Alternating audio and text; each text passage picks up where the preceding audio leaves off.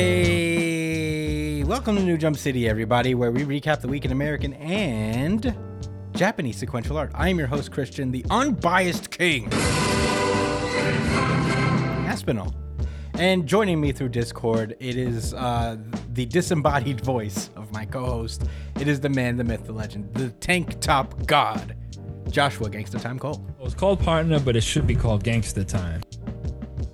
What up, everybody? For those on YouTube, sorry you're gonna be missing my handsome face, but I can't do it this week. But I had to pull up for the pod because this is a big one. We got 6 chapters. Oh yeah, we got a busy week. But also joining us is the not disembodied voice of my producer, my brother. It is Edgelord. Big news, Brian. なんというビッグニュース What's up, nerds? Hey, it's just me and Brian on the big screens today.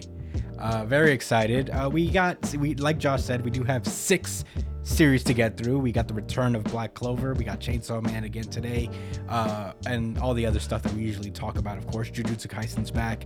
So let's not waste any goddamn time. Let's get into plugs really fast. You can find me at the Chris Espinal on Twitter and Instagram. Joshua Cole, where can they find you? At JD Cole _37 on Instagram and at NYChillin with an EN, not an ING. And that's on Twitter. Oh yeah, Brian. You can find me at b.esp on both Instagram and Twitter. And if you ever want to catch me when I'm streaming, you can find me at twitch.tv/itspunchline. Oh yeah, you can follow the show itself at New Jump City on Twitter and Instagram. Follow us on Twitter especially because we do a really good chapter of the week poll, where you guys vote on your favorite chapter and we reveal it to the public on the show. I just want to rectify a mistake real fast. I'll do it after the theme song drops, but last week I did not give the audience RGC to the one that deserved it, so I will rectify that immediately after we're done here with the plugs. So yeah, vote. I won't mess it up this time. So, you know, keep casting your votes there. You can email us at newjumpcitypod@gmail.com with any questions, suggestions, anything you guys want us to talk about. Email us there. We appreciate all feedback. If you don't want to email us, you can comment underneath any video you're watching, whether it's the full version of the podcast or the little highlight breakouts we make for you guys every week. Tell us what you guys think about the manga that we are covering this week, because we got a lot of them.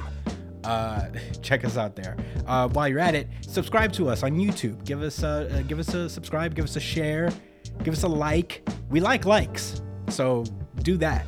It makes me happy every time I see a like. And if you prefer audio podcasts, never fear. We are on all these audio podcasts. Every single episode we've ever done is on Spotify, Apple Podcasts, iTunes, wherever you listen to podcasts. We're there. So check us out. There's a link in the bio as well that'll lead you to our iTunes or Spotify, whatever you guys listen to. And I think that's it. Leave us a 5-star review. Please do on whatever you're listening to. Spotify allows you to rate podcasts now. Give us a 5-star on that. And that's it for real this time. Let's get into the show proper. One Piece. This is One Piece. This is One Piece chapter 1055. The New Era. That's pretty good. Pretty good title for what's happening here. Last we left off in One Piece, the Admiral Green Bull has descended upon Wano's borders and has been causing a lot of chaos. He started confronting the Akazaya 9, who are still standing, basically. And they're all right now fighting him on the borders of Wano. In the meantime, we have Robin being guided by what's his name, the Odin grandfather, down to the depths to find Pluton and whatever. But we'll get to that when we get to that. So yeah, it's basically a valiant effort by the samurai. They're getting pretty washed. Raizo gets impaled by one of Green Bull's weird tree tentacles, and they suck the life force out of him. Pause. One of the samurais had the nerve to ask, "Are you okay?" yeah. He's literally. This nigga looks like a raisin, bro. It's a fucking prune. Yeah. It looks like that worm from SpongeBob. Remember the old lady with the chocolate episode? Yeah. Please tell me you remember. I do remember. I do it all the time. Yeah. Chocolates. Yes. Yo, Raizo looks like he wants some chocolates right now. That nigga needs some milk. Get over here, you lazy Conjuro. Conjuro's dead. I messed it up. Anyway. Ooh. Oof. R.I.P. R.I.P. I'll give myself one of these.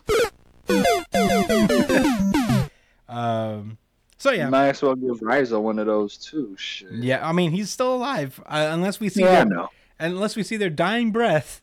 I assume he's alive adjacent. Yeah, he's alive adjacent. Kawamatsu's trying to cut down. Every time he cuts down one of these tree branches, another one grows like a hydra. They're really struggling. Like Kawamatsu gets captured, Cat Viper gets captured, and we cut to under the palace in the Kozuki in Kozuki's Sukiyaki secret chamber, where he's guiding both Robin and Law down to the depths. They start talking about, just watch your step. There's mold down here. Kaido never reached this place. Like, I never showed them this place, but they only learned about it because Jack is a fishman. So he was able to just like swim down there and discover the poneglyph, the road poneglyph that lies beneath.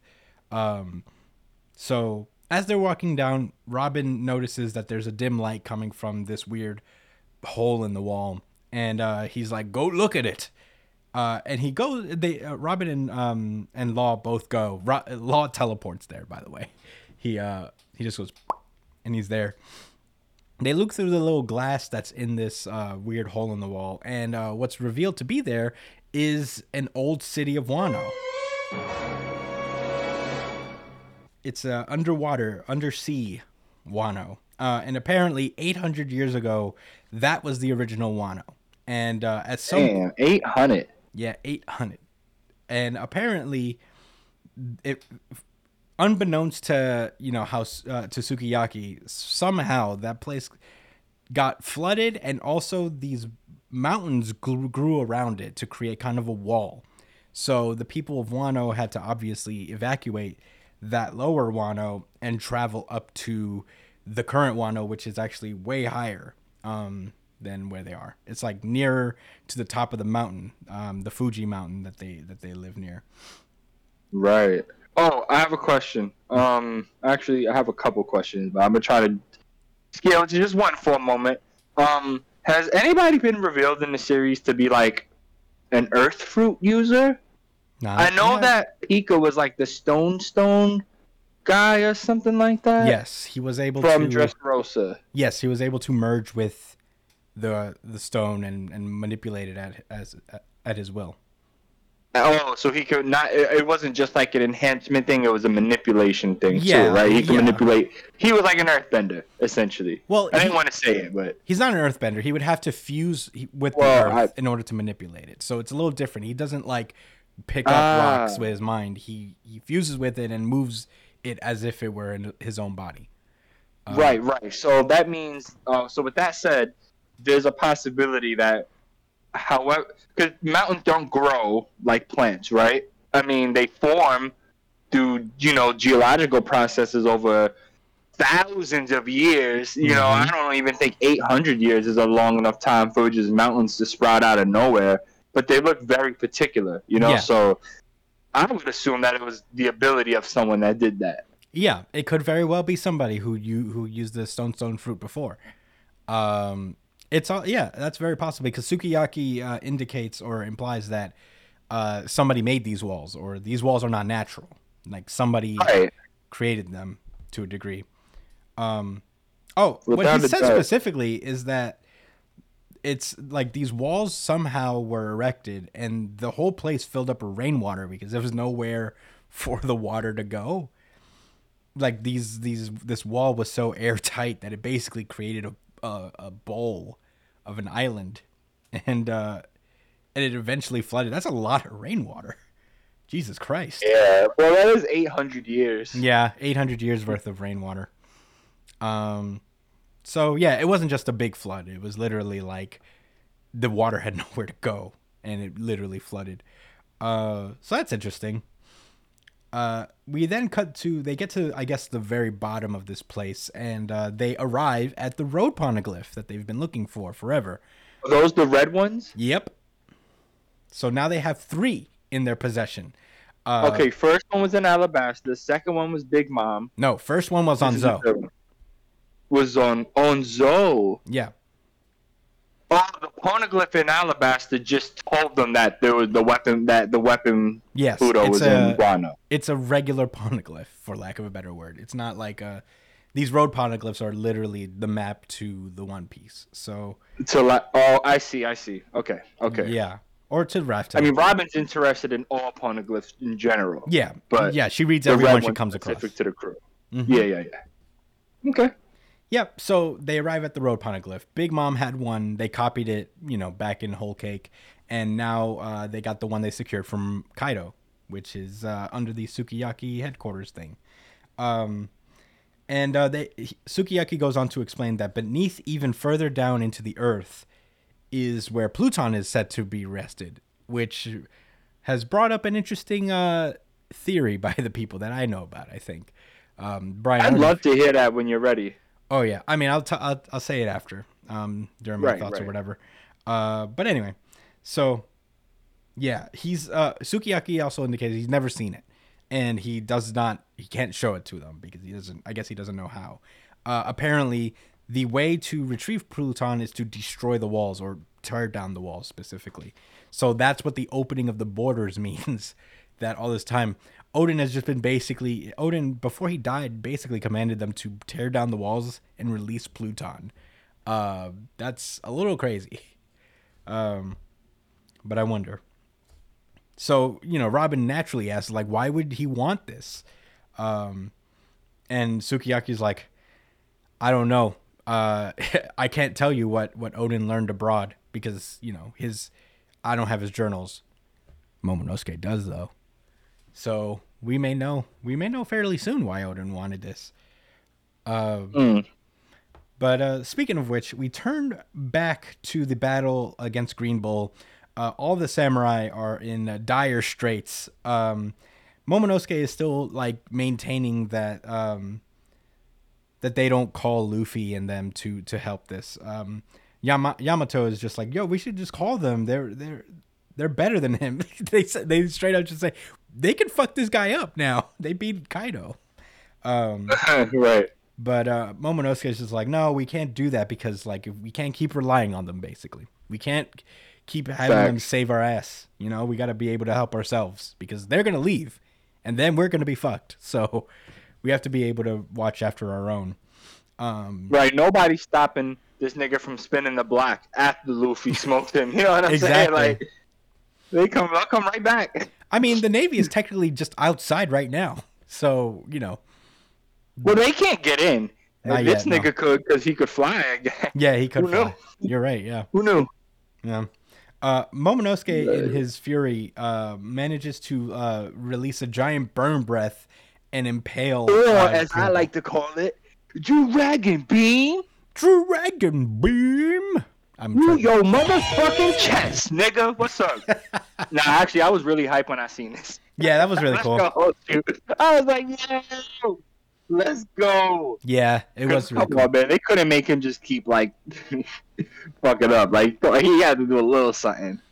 Yeah, The whole dragon. yeah, and it's cool. Like it shows that Momonosuke can grow and become stronger. That's really cool. And he just keeps spamming the dragon beam. Just basically like forcing Green Bull into a corner. He has to regrow himself outside of his giant tree clone. So He's yeah, Green Bull's like, you're trying to burn down an entire town? You know what? I know you mean business. I'm not gonna fuck around anymore. I'll skewer you from mouth to tail. And I'm like, God damn.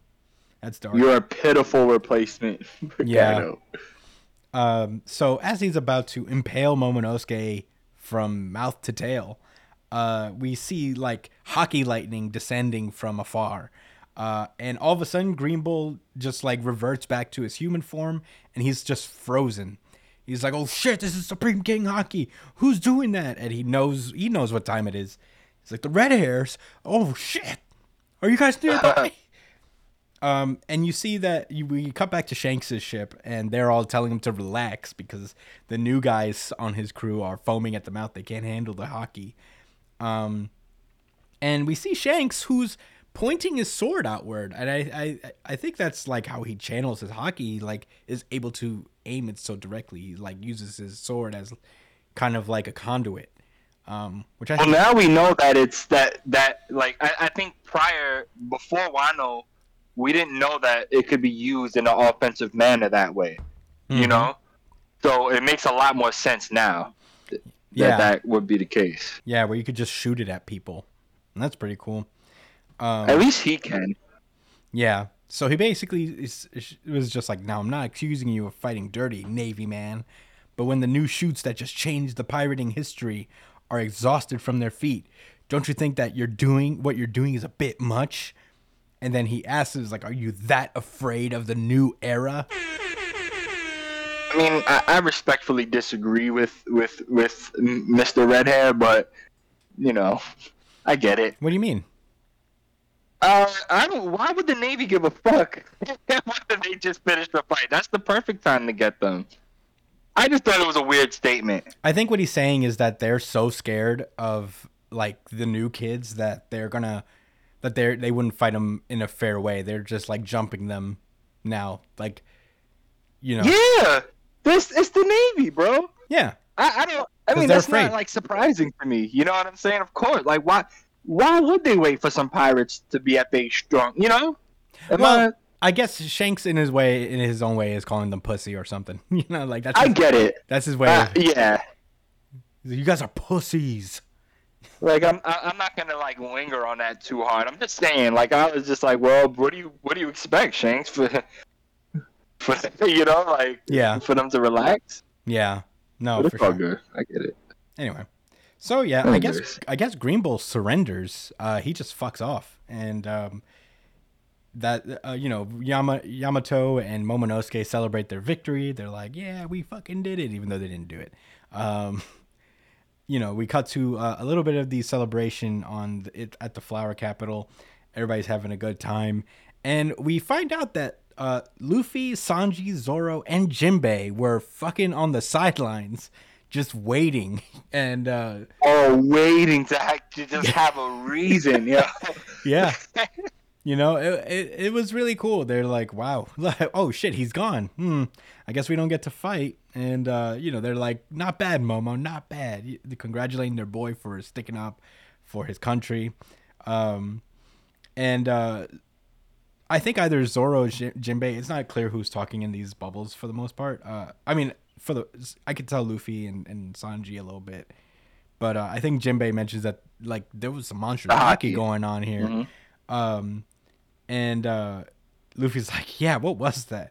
It made me think of a familiar face. And the last panel we see on this chapter is Shanks sailing away from the island. And that's where this chapter ends. Big fun chapter. Josh, what did you think about this chapter? I love this chapter. Yeah. I am struggling right now. I did not decide my RGC, guys. I'm very sorry. Well, I'll make it easy. This was my RGC personally. Brian, is this your RGC? No. Whoa. It was close. This isn't my RGC. It was close. Well, it's super good. This is second place, not my RGC though. Well, yeah, this was a second really competitive week for manga again. So sure was. All right. Well, this is mine. Okay. Certified RGC. Certified RGC. As far as thoughts go, there's a lot to digest here. I kind of want to just forego my thoughts and go straight into what you guys heard about theories for what it may be. The only one I know. Just so we're clear, is he saying that Pluton is under the crust of the Earth? I mean, specifically, he's saying that deeper than where they are is where Pluton is, which is within the mountain, deeper in the mountain. Yeah. They showed a picture for you guys following along. He said it is further into the Earth. What page is that? I know 4? where it is. Yeah. Page 8. Sorry, guys. Page 8. 8. Okay. So you can see. Oh no, not even this. Okay, no, it's You're right. I'm sorry, Chris. Page 8. So you can see where they have these. It's really ambiguous the way they explain it. Maybe it's just me, but you see the staircase going down. You see at present, which is what is that referencing? Is That's that where where they're they're at the moment? Yes. In the room with the poneglyph. Yes, that's the poneglyph room. Right. And surrounding the mountain, right? Because it's not just a town in that one little spot on the left. It surrounds the mountain. We just can't see it because it's in the 2D drawing. Yeah. But there's unless they're saying that it's within the ruins of Wano, or unless it's in that big cave or something like. No. That big cave is what leads to where they're at. I think they're implying that it's further underground. Yeah. Buried under what was the past Wano as well. Yeah, and who just got knocked straight underground? Kaido and Big Mom. Oh, I mean, they got launched away though. They got knocked into the Earth's crust. Some people are saying that they'll just climb out of that shit and find Pluton. They got blasted away. No, they're underground. Do you not? They remember? got blasted away. No, they're underground. They Do you got not knocked know? underground. They got hit on the ground, and then lava blew up and blown them away. And No, they're still in there. Remember that? Well, the I know I'm not bugging. it did explode. It did explode, but it didn't say that they got knocked out of it. I'll tell y'all what. Y'all talk y'all shit. I'm gonna go look for the channel. Do y'all remember? No. what chapter I that know what was? you're talking about. They get sent. They literally get sent like. No, they fucking didn't Team fly out. Rocket. They didn't fly out. Boy. They did not fly out. All right. All right. I don't think they Better got go back. Brian, do you remember? You could look it up. I'm pretty sure Hey, they we don't didn't- got to debate this I'll anymore. look I'm just into gonna it. look I'll back. look I'm into it. not. I'll get your I'm not thoughts. willing to die on that hill. All right. Thanks, Brian. Yeah. Well, anyway, well, that's the theory. That's what I've heard, is that people are like, well, who got knocked down under the ground? The people who, That's a little. I don't know. I mean, That's a little too on the nose. Is that the right way? Is that the right term? Yeah. yeah, Maybe a little too obvious. Like, yeah. And I was also like, I could see it. I mean, it's not impossible. why would they have? Sorry. No. I mean, that's all I had to say. It's just like on that at least. But yeah, that's what I thought. It was just like, it's not impossible, I suppose. That they'd that they like climb out, I guess, because these guys are supposed to be like ultra double mega strong. So if there's a theory that they somehow survive the lava, it would be for the purposes of them getting their hands on the Pluton for story purposes. I suppose. So I found it. I found the chapter. There's no clear. There's a possibility that they could get knocked up, but it doesn't blatantly state it. Like there's no clear indication that they got knocked out of it. So we don't know. It could be possible, but it could also be that they're still down there. Those are the options. Could you tell me what chapter it is and what page? Chapter 1050, page 14. Yeah. Okay, thank you. Well, in any case, I don't have too many other thoughts, to be honest. Really? I'd love to hear what you guys think, though. Brian? yeah, Brian, what did you think? So, I actually think a lot of interesting things can happen here. All right. Mainly, I'm worried about Law because Law is in a very, very opportune spot right now. He is in such an opportune spot. He's easily the strongest person in that room. He can easily get out with the poneglyph. And his pirate crew has a submarine. So he could easily get out of there with the poneglyph. Not a lot of people are talking about. I think I'm the only person who has brought that possibility up. Well, Brian, But- toot your own horn, why don't you? I'm look at you. like thinking to myself, wait a second. Law's here? I guess I'm just a genius. Like he's awesome. Don't get me wrong, I love Law, but come Hey, on now. Like he's here's a the thing. pirate at the end of the day, Well- so you never know. No, you're not wrong, Brian. Honestly, their alliance stops now. Basically, they only allied so long as they could defeat Kaido. So technically, Law doesn't owe Luffy anything. Like Law could easily get away with that shit. Like, and then be out. Like he could just TP to his submarine and dip. This is true.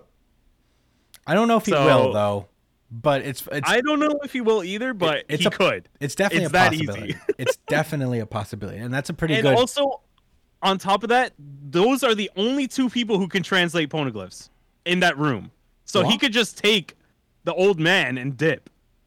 You think he's gonna take? Oh, Sukiyaki? the old I didn't know he could read Yeah, he's the one who Poneglyphian. taught Odin how to read. Yeah, to read I mean the poneglyphs. people of Wano can all read it because I think because their culture created the poneglyphs. No, not all of them. Well, Only he can. well, fuck me then, I guess. So Well, So because if you maybe need to the other they forgot to, but maybe in the past that used to be a regular thing. in the past, it used to be regular, but as it went on, he's the only one. They're and from then the he past. taught Odin how to read it, and then Odin died, and then he didn't teach anybody else. No, I mean, hey, I think everything you're saying is definitely a distinct possibility. I'm not gonna rule it out. Makes sense. I have a question. What's up? Kaido had possession of the poneglyph, or he just Yes. knew it was there, so he didn't really feel the need to like No, bring he, it up to his headquarters. He didn't know about it. no, he knew about it because Jack brought. Sukiyaki says that Jack is the one that found it. Yeah. for him. Oh no, it was the path that they didn't know about. Yeah, they didn't need to go Right, through the right. path because Jack could just swim down there. Right. But yeah, that he had it. But it would have been useless because he needed the other three. So And also, he didn't have anybody who could read it. that's also Right. true. Well, yeah, I guess that's why he wanted Momo or something. I don't know, something like that. And I have one more thing. What do you guys think Pluton is? Do you think Pluton is a person like Shirahoshi? Well, No. I think it might be a ship. I have no reason to think otherwise because people say it's like it's a thing. I think it's one of the Shirahoshi's the only weapon that's known to be a person as opposed to like the Pluton, which has always been. And Pluton had an existing blueprint, so I think it's definitely just a ship. So Neptune Poseidon. and Pluton. I mean, all right. Poseidon and Pluton are both ships. No, Poseidon No, is Poseidon. Shirahoshi. I mean, but there's still two other weapons, right? Yes. Pluton, Uranus and Pluton. And Uranus, yeah. and Uranus, and okay, and Pluton is is the one that's supposed to be the ship, and Yes. Uranus we have no idea. Yeah, we have no conception of what Uranus could be. So there's no hints as to what Uranus is. I'm just gonna keep doing that. Though people do speculate that Uranus has to do with the Hey. sky. All right, let's stop. So Uranus is supposed to be the Yeah, sky. Poseidon's supposed to be the ocean, and Pluton's supposed to be Earth. That's Yeah. essentially what the theories Cool. are. Whoa, the Why sky. wouldn't Uranus have? Which is Mm. which is why idea. which is why Wano having like a wall erected around it is quite interesting when in reference to Pluton, when Pluton's supposed to be the Earth one. Wow. Yeah, that is really interesting. So I think Pluton is something that can create barriers but also destroy them. So that's my theory. But Pluton could also be Zoe. So there's that too. Well, they mentioned that Pluton is under Wano, basically. So Zoe's not under. Zoe's Wano. not under Wano. but But Zoe he can does know who release- Joy Boy is. Yeah. Zoe can. Oh, he has the ability to. Yeah, Zoe is the person. Zoe is the entity that opens the borders of Wano. Mononosuke was like, it asked Mononosuke for permission to open up the borders, and it was like, and Mononosuke Not was yet. like, no, not yet. Yeah. So I think it's interesting that that's the being that can open up the borders. Yeah. That is really interesting. Well, he's a giant elephant who could just swing the fucking mountains down. Right.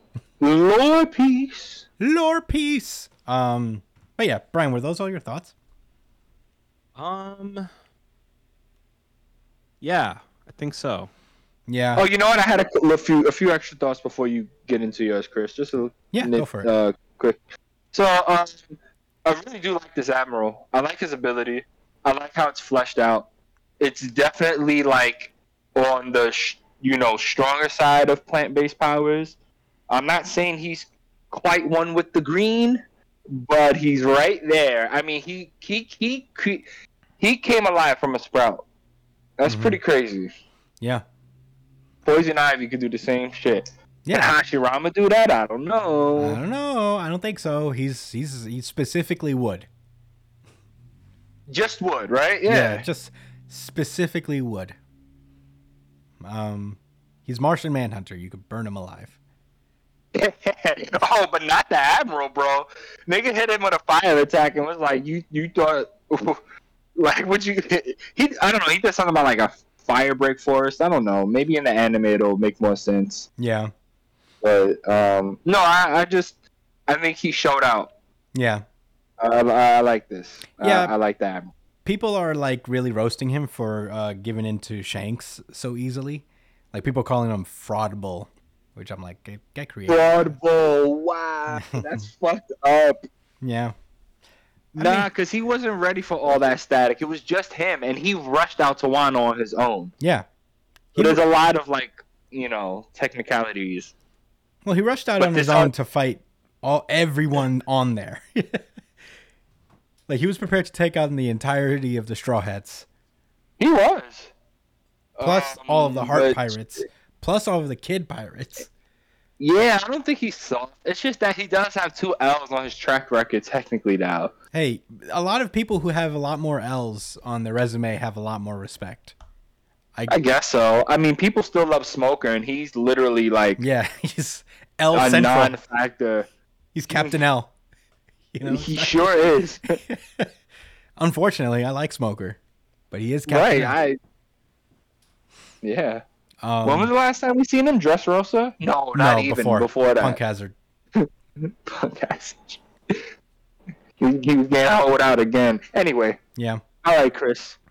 What are your thoughts on this magnificent chapter that you gave the RGC to? I thought it was really cool. For all the lore piece reasons that we talked about. But also, I guess like to not belabor the point. I guess I really like the ending a lot. The last page is one of the cooler ones, just because it just shows how far everyone's come. That like they just finished taking down 2 emperors, and now they were just fully prepared to scrap with an admiral. Right, waiting. And like just before the time skip, they were like they lost to a warlord. And now they're just scrapping with admirals and emperors on their level, and it's just cool to see. It was also just a cool shonen moment, all of them just sitting on the cliff and watching their student, basically their young little mentee, take up for himself. And those are the 4 strongest people on the crew right there, right? Yep. I guess basically, excluding Yamato. Yeah. Or whatever. Well, he's not officially on the crew yet, so. Yeah, we'll see. He's not there yet. But yeah, the top 4 strongest people were just on standby, and that's just cool. That's just cool to know. They were just like watching him, like, let's see what they can do first, and if it gets too crazy, we'll step in. And I thought that was pretty rad. Right. But yeah, that's all I have to say. You guys have said pretty much everything I wanted to say at this point. I thought it was a great chapter. Really fun. No break. Oh, thank God. No, knock on wood wherever wood is. I don't have wood near me. But no break. We'll be back with One Piece next week as well. But yeah, are we all set to move on then? Yes, sir. Then let's go. My Hero Academia. Is this me? Do you want to? Is this me? Do you yeah, want? Sure. Yeah. All right. Yeah, I don't mind. Hey, Brian's taking the reign on this. Do the thing, Brian. All right. My Hero Academia, chapter 361, baby! Baby! So the chapter starts with Abnormal happenings. You gotta say the title too, Brian. Yeah, abnormal happenings. Okay, I keep forgetting Alternate that title. I keep forgetting that chapters have names. I just kind of like look at the number and I'm like, okay, oh. We're trained. Don't worry, you're still in training. We got you. Hey, Alternate title. Who the fuck is Shimura? hey, Brian, your audio's. And- Hold on, time out. You cut out. Huh? Now you're back. What? Hello. No, you're good. Now you're good. Okay. All right. So the chapter starts off with Shigaraki as a kid, or like a metaphorical kid, being kind of held back by a bunch of hands, because hands is his thing. And on the inside, he kind of thinks to himself, I told Miku-kun and Tomo we should play together, and it's him as a kid. It's a memory from his past, and he says, I do have friends. Cause like Miku-kun and Tomo said, you're really nice, Ten, and Mon likes to go on walks with me. Did you know that, huh? So yeah, I've got friends. And Mirio and Shigaraki both kind of pause in shock. They're kind of just surprised that happened. And Mirio's like, I'm sorry, dude. He apologized. That's how rattled he was. He's like, whoa. Oh shit! And then Bro. the attacks quickly resume, but Mirio was like lucky enough to catch himself back into the fight. Kind of get himself back focused. And he's just shocked. He's just surprised that struck a chord with him, and he kind of starts to think to himself like, damn. He really is like a lot harder to hit now with that new body. Like everything else around him is kind of weak compared to his actual body now. And as Mirio's kind of making this analysis, All For One himself is trying to figure out what the hell just happened there. He says that his the body is complete and the unification between Shigaraki and himself is well developed, but there's something else that's within him, and it is Tomura Shimura, which was Shigaraki's name before All For One found His him. real name. And Oh, okay. yeah, it's his real name. So I guess this is kind of confirming that Shigaraki is kind of a different personality. We don't know to what extent, but he does view this version of Tomura as a different entity, essentially. Yeah. So we see this entity as him as a little boy, kind of like in fear, hiding within Shigaraki's body, and he realizes that the more time that they spend here is probably not going to work out to his advantage. So instantly he's like, fuck you. He walks away from Mirio, and Mirio's like, hey, come back. And he kind of acknowledges that Mirio was just a distraction. So Mirio now all of a sudden can't do anything to really stop him. And Shigaraki starts heading towards Bakugo to finish off the job. And as that happens, we get a flashback to what the big three were doing before they started this assault. And it looks like Mirio was kind of planning out what they were going to do, like what their game plan was, and they did execute it. Mirio was like, hey, you guys are the opening act. You guys are going to go out there, distract them, so I can go in and get Bakugo out. And since I can't get hurt by him, I could just keep dodging around and buy some time for Deku to show up. But in order for this to be successful, we need to get a really good hit on him. So what I'm actually buying time for is for Sun Eater. And then we cut back to Shigaraki making his way towards Bakugo. And fucking Best Genius on his fucking final breaths He's like, "Come here, bitch!" He's like whipping around a fucking like a bunch of claws. He's like, "Come here, bitch! Drive me!" Yeah. And Shigaraki's like, "Ah, bro, you really doing the most right now, bro. You ain't gonna do shit." And as he's walking towards them, Nejire starts shooting some blasts at him to kind of slow him down a bit.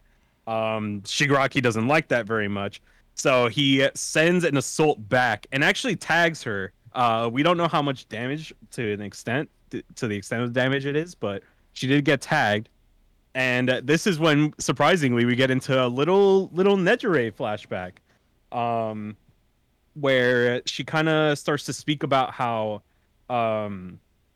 her quirk was so powerful that people around her kind of thought she was snobby or thought she was too good for them. So that kind of pushed them away until Sun Eater came over and asked the same question that Mirio asked him to kind of bring him out of his shell. So that's when they kind of got welcomed, and she got welcomed into their friendship, and they became a nice little trio where they all kind of respect each other like mutually. And as they keep talking, they're like, your quirk, they're talking to Sun Eater, and they're like, your quirk is so much stronger than you think it is. Like, you the more you eat, the stronger you get. And as they're saying that, we see Sun Eater kind of have this giant arm cannon with a bunch of combinations of like hundreds of foods that he ate. And at the end of it all, the combination that kind of ties it all together is Nejire's energy. So he ate Nejire's energy to create a gigantic cannon, and they're kind of banking on this being the attack that will damage Shigaraki. And I am so excited for the next fucking chapter because this is my RGC. Oh shit!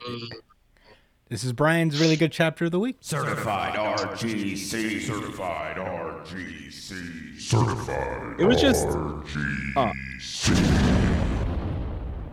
This was just very nice, and I'm looking forward to see what you guys have to say about this chapter. Josh, you got anything? Technically, you're supposed to go Chris first, but that's fine. Is it? Chris. First of all, My I'm going to bad. go ahead Is it? and give I don't it even know. my RGC for this week What? as well. Certified Oh, yeah. RGC. Oh, yeah.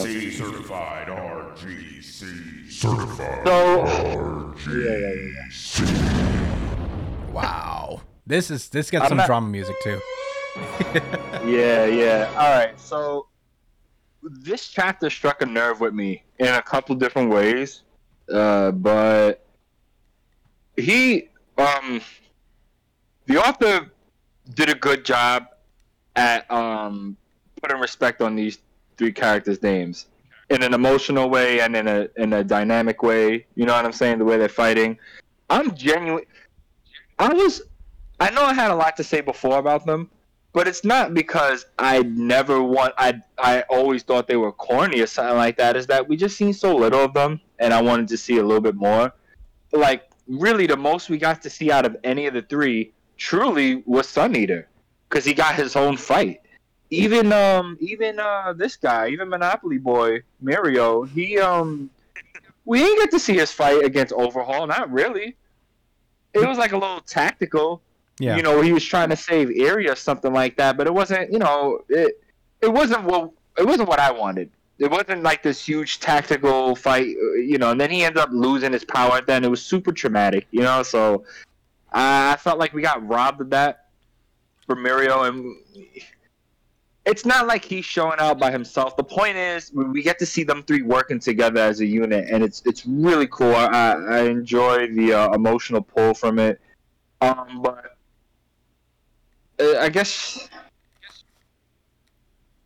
I'm trying to think about what else I really enjoyed aside from the fact that it showed these three. I didn't love the whole Shimura angle. I'm not gonna lie, that gave me a bad tint at first because, again, where the fuck did this come from? But after doing some thinking, I remembered that, and you guys could correct me if I'm wrong, but back in the war arc, the second war arc, I guess. Or I don't know, whatever, man. Back when The first Shigaraki war. was getting generated, he was getting like built up in that container. He came out prematurely. Yeah, I remember that, right? Yeah, he did. Mm-hmm. And it's not like there was further development done after the fact. They just kind of took it from there and said, okay, like this is good enough. So perhaps maybe that's why this is a possibility. So it's not really like a kind of ass pull out of nowhere Oh. situation. So I wasn't No, yeah, I really, mean- Go Do you ahead. mind if I do a rebuttal? Yeah, please. So, it was kind of hinted that that the Shimura was still alive within him, because Deku mentioned that it felt like Shigaraki needed saving, right? So we don't know whether that meant he needed saving from All for One from being possessed, or whether it meant that he had that Shimura personality in him. But they did mention that Shigaraki needed to be saved to some extent. Like Deku felt that need. So this didn't come out of nowhere.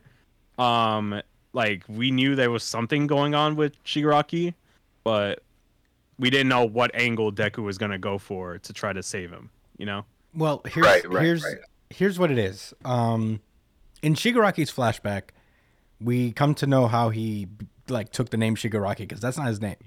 That was a name that All for One gave him. And I think that was more to indicate a split in his personality that happened after all of the trauma that he suffered. So that stuff with him coming out and just blurting out that he had these childhood friends, he starts talking like a kid, because that part of him is there's a part of him that's never really matured from that really young boy. So that's what that representation is. It's not a real physical thing. It's a metaphorical thing. It's Shigaraki's real self, the part of him that's been traumatized, the one that's not Shigaraki, that is more Shimura than that, is still within him. Shigaraki is the thing that All for One tried to create. It's the body that he's been trying to take over. So there's really three facets of Shigaraki's personality. There's the real one, that's this little kid.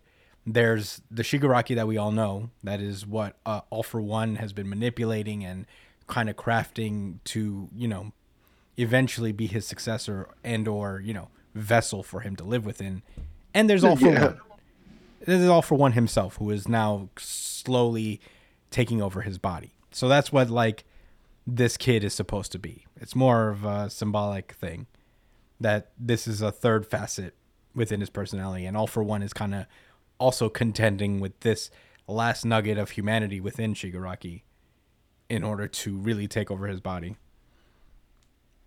He found Shigaraki, right? He didn't plan out that whole situation No. with him murdering his family and all that. No. He just happened to run into him and was like, "Wow, Yeah. look at you. You are dirty. You got a pretty cool I quirk." think he was definitely trying to find him, but he Yeah. did not. I don't think he was responsible for what happened. I think what happened was that he heard of the incident and he went to find the kid that did it. He was like, "That's what's her name's grandson." Yeah, especially since he had that connection. Oh. That does make sense. That's another reason why specifically he's like, "Oh, it's a One for All user's grandchild? Pff, give me that." Say less.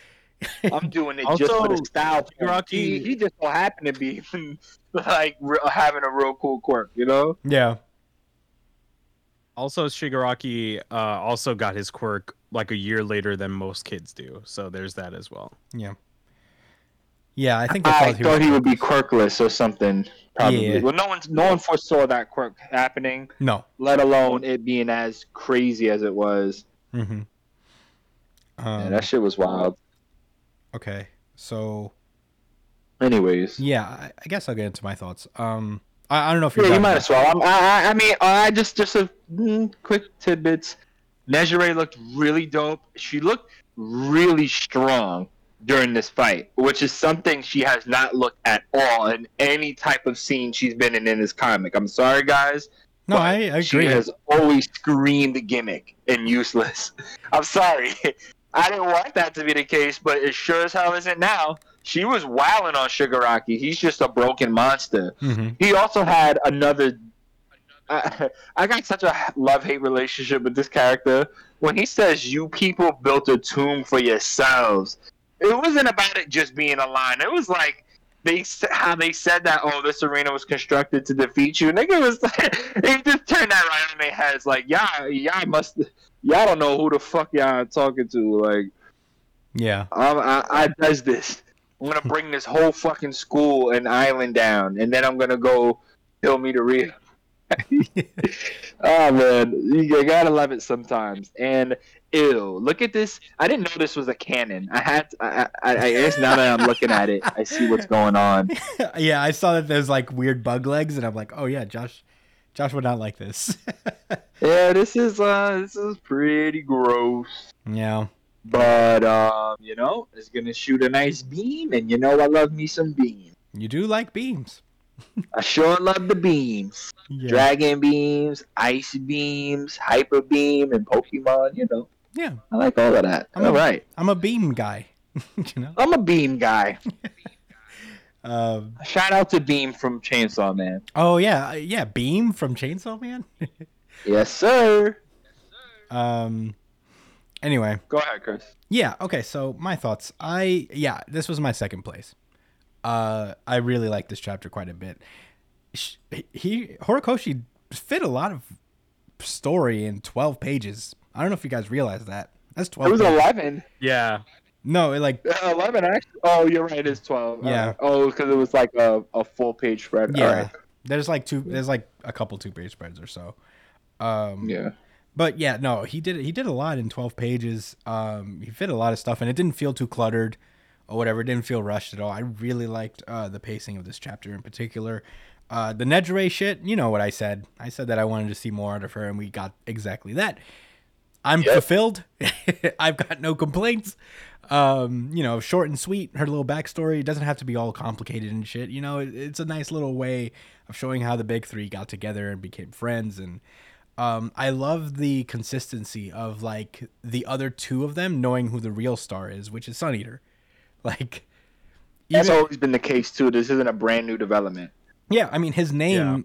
Miro gave him that name because he's like, the real guy on the team is him. Like the guy, like everybody considers Miro to be the golden child, but really it's Sun Eater. Because And he technically has no limit. yeah, he's so fucking powerful as we see here. Technically, he has no limit. Technically, I like the way they do that. But yeah, it's really cool, and his design has always been really cool. I love that they're like, he's still the main focus of that team. He's like their sleeper, like he's the one that you'd never expect, but he's probably the strongest guy. And the combination of them using all their powers together and him fusing with Nejire's ability, making that like all come together, it's very cool. I just like the cohesiveness of it all and them really coming together and building off of these established dynamics within the three of them. So that's really all my thoughts. You guys have said everything else that I've wanted to say. And we've talked. I haven't said everything I wanted to say actually. Oh, what did you? Don't forget to leave a like. Oh yeah, why don't you comment what Yeah. you like about My Hero Academia or this chapter? Yeah. You should subscribe to us on YouTube Oh. and then maybe share it with your homies. Yeah, that would be nice. We'd love that. It would We'd make love me, that. hey, it'd put a smile I'd on love my that face. just as much as I love beans, guys. What? Believe it or not. Yeah. Yeah, that would put a smile on my face. I'd be happy. But yeah, that's all I got to say about My Hero Academia. It was a pretty great chapter. Very deserving of the RGCs that the other guys gave it. Yeah, are we ready to move on? Yep. I had something to say. Oh, what is it, Brian? Yeah, so I really love this chapter. I'm sorry, we mainly didn't get to your because thoughts. I just realized. I love that Sun Eater kind of. I love the relationship between the three. You know, like they like when they came up with a plan, they executed it flawlessly. Like the plan that they mentioned in the last chapter was executed perfectly. Like it went exactly as they planned. And plus their friendship is just so fucking cute. Like you really can't, like, I love Horikoshi when it comes down to this stuff. When it comes to like fleshing out characters within action. I feel like that was one of his best things that he does, especially like ever since the beginning. Every time there's combat, there's always an opportunity for growth within every character. So that's why I think these war arcs are the best things he's done in My Hero, mainly because there's so many opportunities for him to play with. And also another thing that I found super interesting, it fucking glanced my mind all of a sudden. Let me look real quick. Sorry.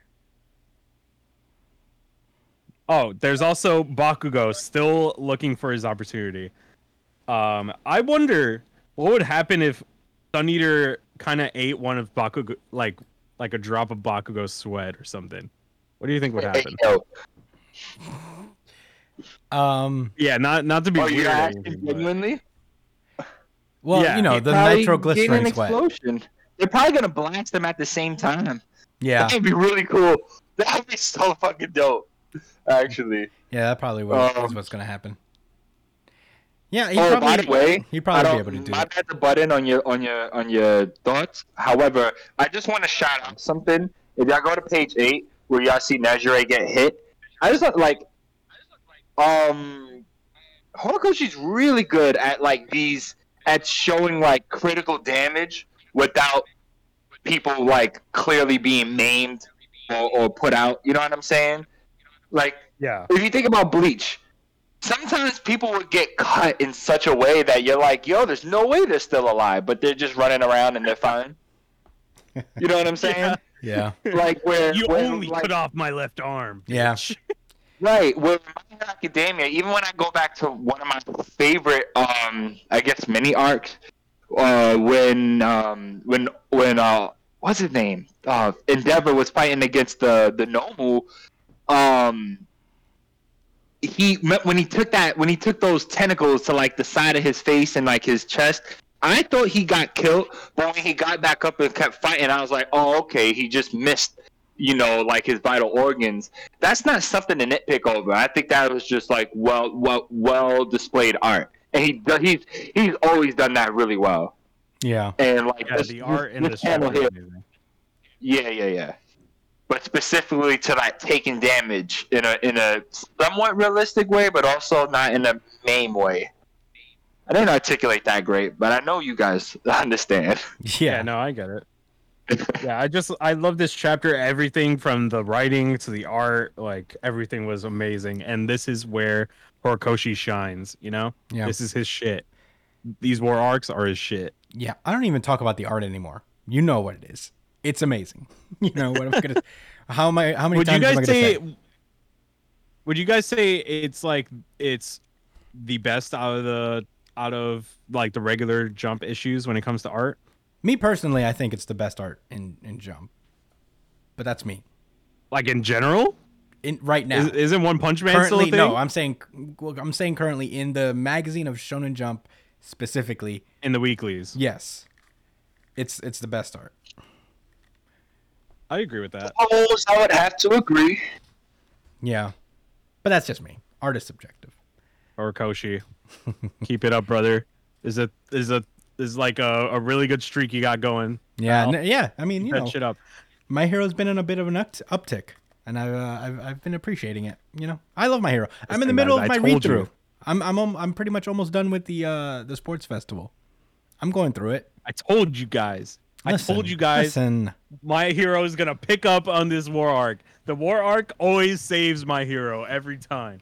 it's only happened another time, so you know, small sample size. Yeah, exactly. And I've decided to not be miserable as this series starts to end. Yeah, so Josh you're had welcome. Josh had to find Zen. I made a conscious decision to enjoy this Yeah. Well, and only be critical when it Yeah, really that's it. deserves to be critical. Yeah. Well, with that being is my said, thoughts. I guess we can move on then. Chainsaw Man. Oh yeah. This is Chainsaw Man chapter 101, After School Devil Hunters. Last we left off with Chainsaw Man. Asa had to walk home without shoes because some assholes at school filled her shoes up with raw chicken. So, she went off and her friend Yoko, I think her name is, gave her shoes. They each ran home with one shoe. And at the end of the day, when she got home, she gave her the pair of shoes that, the other shoe that she wouldn't need right now anymore. And they all, it was a nice little wholesome story. And now we start off this new chapter with Asa attempting to return the shoes that Yoko lent her. And she's like, "What? I said you could keep them." And she's like, "Nah, they're too small." And she's like, "All right, that's too bad." And she asks, "Hey, do you want to go devil hunting after school? We could go into town. There's definitely devils in town." And they're like, "Yeah, okay, I could be down with that." And yeah, Yoko's very excited. And we learn a little bit more about her. Apparently, she wants to become a devil hunter because A, it pays well, apparently, and you don't need a college degree to get in. And B, because her parents were killed by devils, and she wants to be an Avenger. And Asa finds a connection because her family was also killed by devils.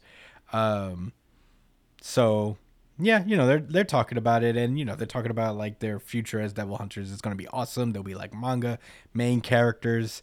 And Yoko leaves to the restroom, I guess. And that's when the war devil pulls up, the visage of it at least, and is like, "We should kill her."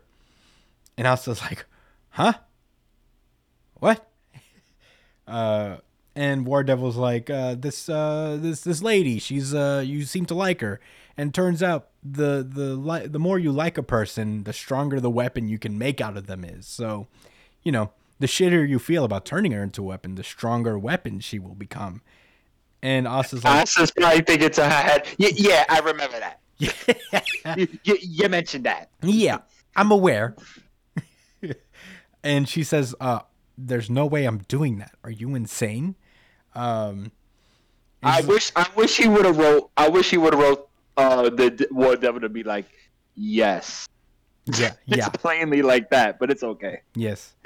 I mean, Like yes, like a yes with a period at the end of the word. Yeah, I mean at the end of with a perfectly round speech bubble, just like Yeah. yes. yes. But yeah, Asa's I like, am indeed. I was like, "You're always jumping to violence." He's like, "I'm not here to make friends, bro." Right, I told you what time it is. That's the whole reason you alive, right? Yeah. And Asa attempts to change the subject by getting on her for calling her girl. And she's like, "Don't change the subject. You don't call me by my name either." And Asa's like, "I'm not. War Devil's just weird and awkward." And War Devil kind of concedes. It's like, "I'll allow you to avoid the subject for now. The more you grow closer, the stronger weapon she'll be anyway. So, War Devil is difficult for you to use, is it?" And she gives her the name. It's like, "Hey, call me Yoru then." So yeah, she says, "If it serves my quest to kill Chainsaw Man, I'll swallow everything you say, Asa." And they come to an agreement, I guess. Nice little moment. And she's like, "I don't want to kill it. Chainsaw Man, killing Chainsaw Man, turning Yuko into a weapon. I don't give a shit about any of that stuff. I haven't had this much fun in forever. I couldn't care about anything else." And then we cut to this guy who's just on the street talking about the common deaths of Japanese people. And long story short, 7 out of 10 people will be killed by devils. So 7 out of 20 lives are abruptly snuffed out by devil attacks. And he asked them to make no mistake, they're at war with devils. As Asa and Yuko are approaching the Bat Devil, who is currently eating a man, like a piece of taffy. It's disturbing. So yeah, big giant. Wait, how do you know it's the Bat Devil? Because they say it. Oh. Because Oh, look at you paying attention to the oh, to the fucking look comic. Look at you reading. Dude, what a fucking weirdo, man. This Yeah, guy- right. What are you? What are you? He, A has, he nerd? knows words. I'm sure he What gets. kind of guy is this, bro? You're right. You pay attention to detail and context. Yeah. You must be a blast at parties, bro. Say some coon for the rest of us, bro.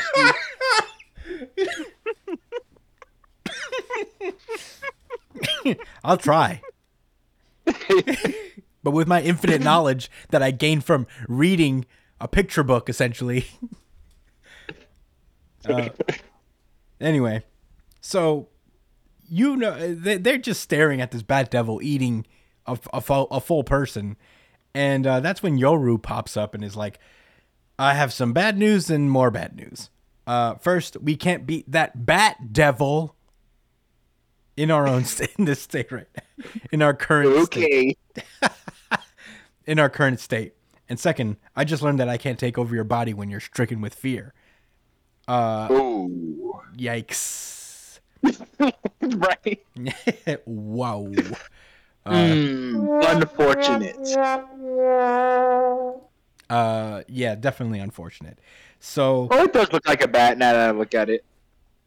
yeah, it is. I mean, you know, not the conventional bat, but Oh, I'm glad Yeah. you were convinced by looking at it.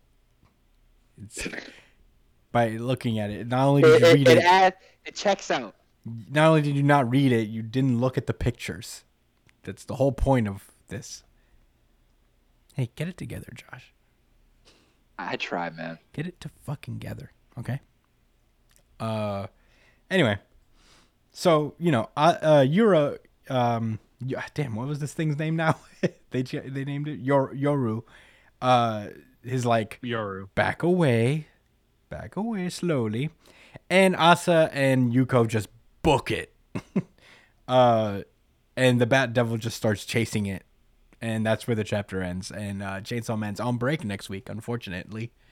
But with that being said, that's the end of the chapter. Josh, what did you think about this chapter?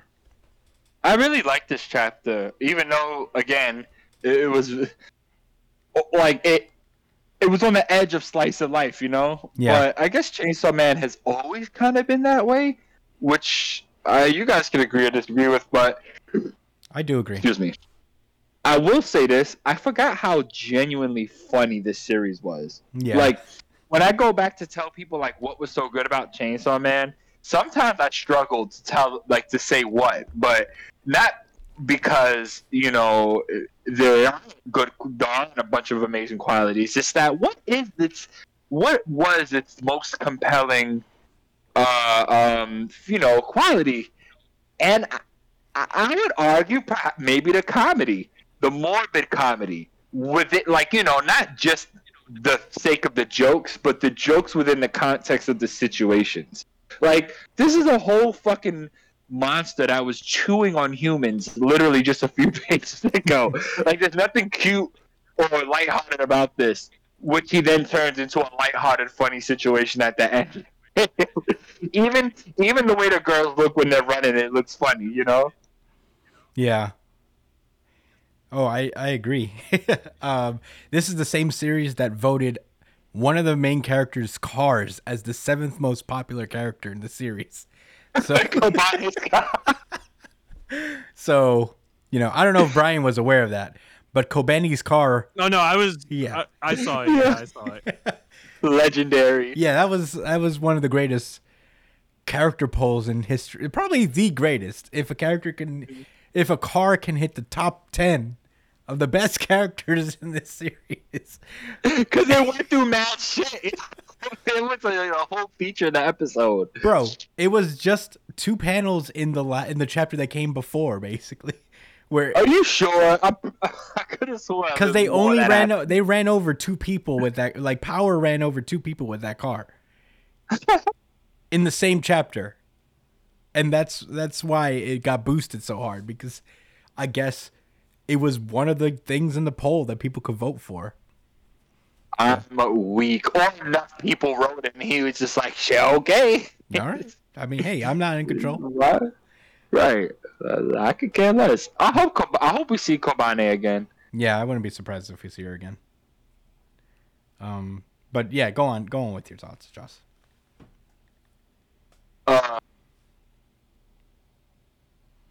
Josh? Those were my thoughts. Oh. Yeah, no, I'm trying to think if there was anything else worth mentioning. Nah, I said what I said. Yeah. You were right. You was right on the money about the War Devil wanting to turn her friend into a weapon. Mm-hmm. I'm glad that they kind of. I like how they handled the situation. Mm-hmm. I like how she was just trying to change the subject casually because she knew there was really nothing she could do about it ultimately. So she had to like try to indirectly stop it from happening. Yeah.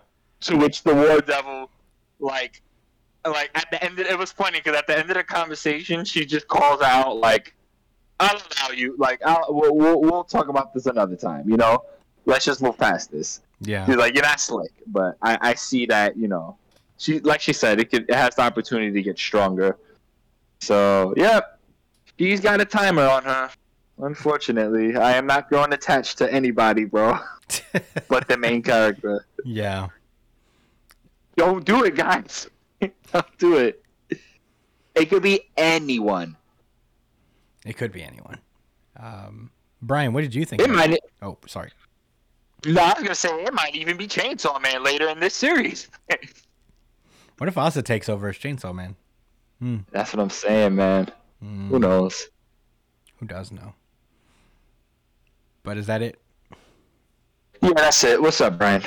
What you thinking about this chapter? This was actually my second place. Wow. Wow.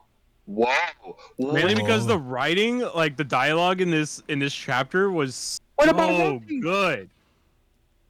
I love One Piece. Don't get me wrong, but I don't know that one. It wasn't as interesting to me as the last chapter for One Piece. Damn, Brian. But this chapter was so fun to read, from the dialogue to the pacing, and it just keeps you engaged. It keeps you wanting to see the next chapter, and I kind of feel like I have an idea of how it's gonna go next. I feel like the next chapter is when Denji is gonna show up. To save her from similar the devil, thought. essentially. Yeah, I had a similar thought as well. I think it's too soon, but because they haven't mentioned him at all. I don't. No, I they think, mentioned that Chainsaw Man's around. Yeah, they mentioned right, that he but goes to not the same Denji school. himself. They said, well, yeah. I mean, you know, synonymous, I guess, but Just hear me out. So it's Chainsaw Man is a thing. He's like an urban legend. You know, well, I mean, not a legend because he's around and alive and kicking, but you know, he's symbolic. You know, so people know of Chainsaw Man. Nobody knows who Denji is, yeah. and he wasn't shown or teased in the slightest yet.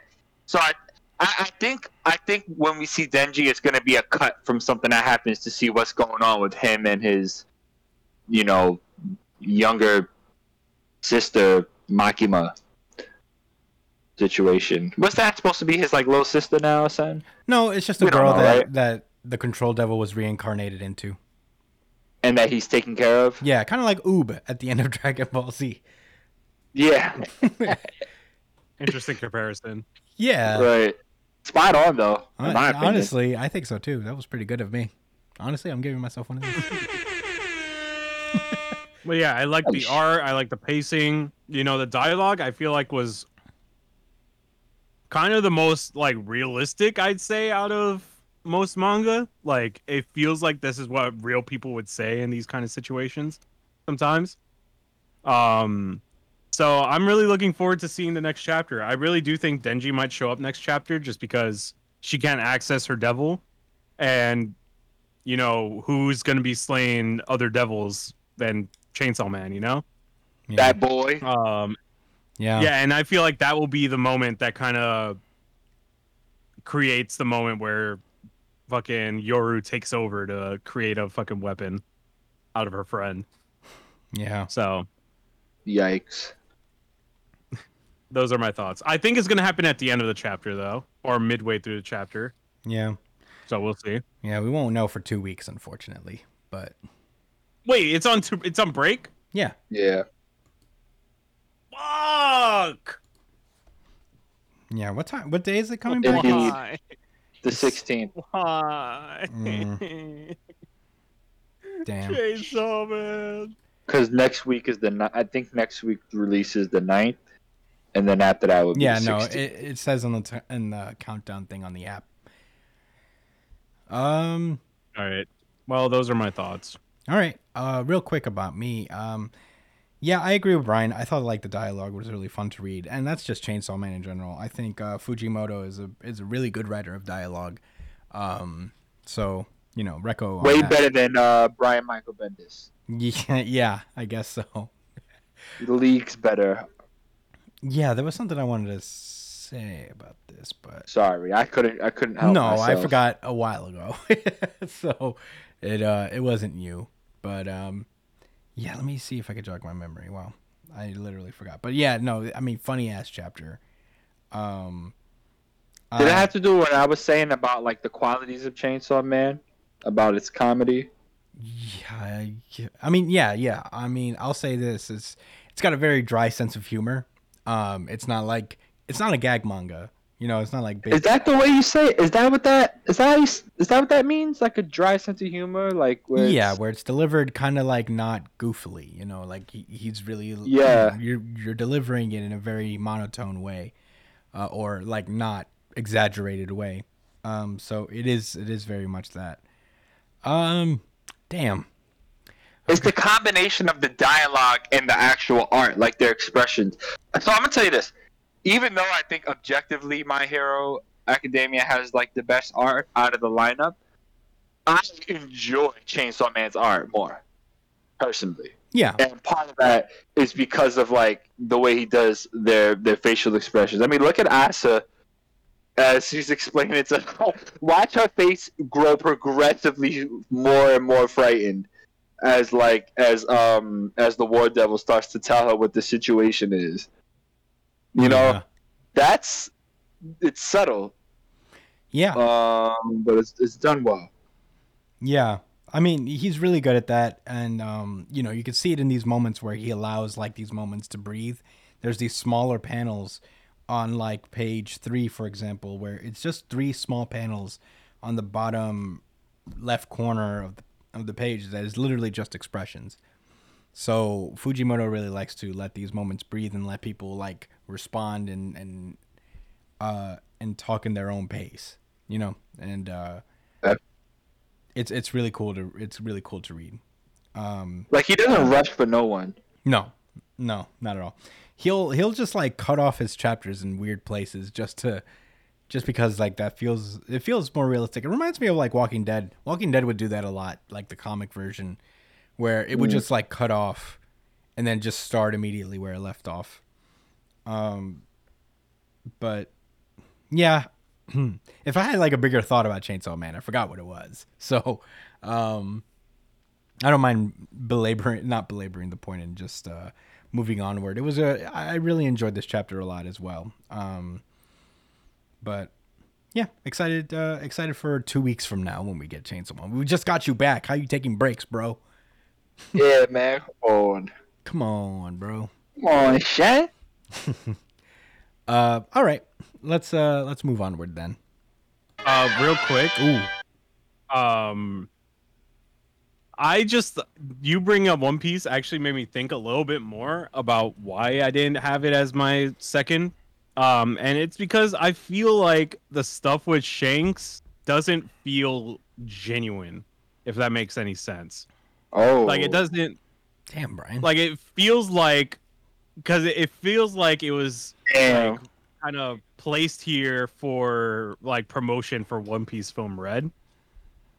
Okay. And even his daughter shows up as a little bit of a silhouette in this chapter too. Yeah, I saw that. What? Like you could barely see it.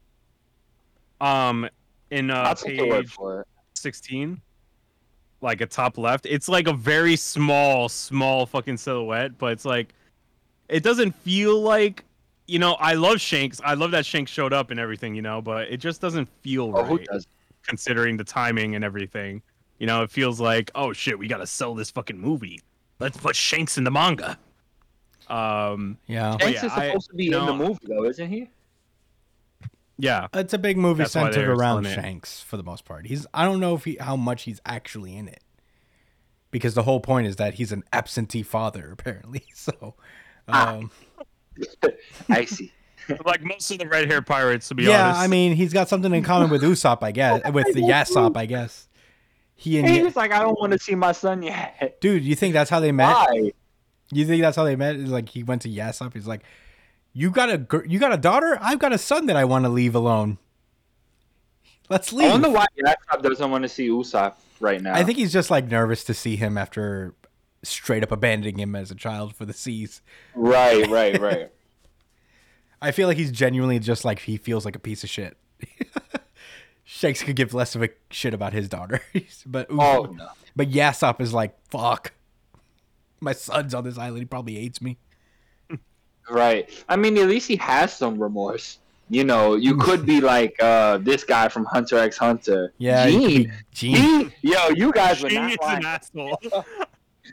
You could also He be really Goku, They low make key. it even worse. That's what's hilarious. Yeah, we gotta do a At least ranking. the manga continues. Like, if the anime just, if that's where it ended for real, and it would never continue, he'd be the. Actually, that last episode was kind of nice, I guess, but whatever. That's neither here nor there. Yeah, there's gotta be a ranking out there for worst anime dads. Gene is up there. Yeah, Jing is up there. The dad from Full Metal Alchemist who fused his daughter with the dog, Sho Tucker. Yikes. He's pretty bad. He did that on purpose? Yeah, he did that on. Did you not? Well, yeah, he did that on purpose. It's not a spoiler. I mean, Eventually, bro. also- Eventually, bro. no, he did it Eventually. 100%. Also, on one more purpose. thing. Eventually. How the fuck are these guys getting around so fucking fast? They went from Mary Joa to Wano so fast. Well, they went to Marijoa before they raided Wano, so Yeah. it's been a minute. And what about fucking Grass Boy? He flew. Well, the Yeah. Navy was already pulling up to Wano. He's that fast though? The Navy was No, already. he pu- fought He's Sabo flying. and Mary He's Joa. unobstructed. He's unobstructed. He fought can Sabo fly. at Mary Joa and then just went straight to Wano. yeah, No, but that listen, that whole cake. All right, that the shit that happened on Marijoa happened as they were traveling to Wano. Correct me if I'm Oh, wrong. really? Oh, I thought it was Yeah. like I thought it was during Wano that happened. Mhm. It's- That got resolved yeah, during because Wano took place in about what 2 weeks about so. in One Yeah, Piece time. yeah. Yeah, so and it took about 2 weeks for them to travel there. I thought it happened like halfway through Wano. That arc happened. No, but- things like hints started dropping about what happened at the Reverie, like in the middle of Wano, between one of the act breaks. But yeah, Reverie definitely like went down during the first act of Wano at the very least. Okay. Yeah, like Chris said, at the very least. But I'd like to think that it mostly took place during the travels to Wano. Yeah, who knows? Okay, that makes sense now. Yeah. Either way, it was fairly early into Wano. But we're talking about One Piece. I'll never during question Chainsaw Man. Oda again. Hey, you better not, dude. You talking wild shit about Shanks right now. Talking about questioning Oda. You're popping off, dude. That's still I'm a little sus about. All right. Well, if that's the case, are we good? Are we good to move on? Wait, hey, Shane. Now let's do it. Shanks. Jujutsu Kaisen. This is Jujutsu Kaisen chapter 192, Sakurajima Colony Part 2. Last we left off, Naoya is back to life as this weird cursed caterpillar man. And he has attacked Noritoshi and Maki at the Sakurajima colony where they're at. We get a little flashback of Noritoshi talking to the old man rockstar principal, talking about, you know, how he heard Itadori died by suicide. And, you know, I guess this is just like a refresher course that if you're when finishing off a hostile sorcerer, what must you remember? And Kamo mentions that in order to prevent your adversary's transformation into a curse after death, you must kill them with jujutsu. And guess what Maki didn't do, because she has no cursed energy. She killed him with his fists, as she remembers. With her bare hands. Yeah, she killed him with her bare hands, so he was able to return as a curse. I think he punched his head off his shoulder blades or some wild shit he like that. I don't remember exactly. She gave him the Bellamy special, where she just knocked him into the ground and left a dent on his face. But Naoya actually mentions that the person that actually killed him was her mother. If you remember back when he was like crawling after getting his face caved in, her mom stabbed him in the back. And Maki's like, what? And he's like, and he's like, could it be that I upset you? I'm shocked. I'm here to kill you. And he just starts wiling out. But Noritoshi comes in with the quick save, dropping a cursed arrow attack on him. And he just keeps shooting arrows. Maki is like just comboing him from like the close range. She manages to cut him pretty severely. And now he's like, ah.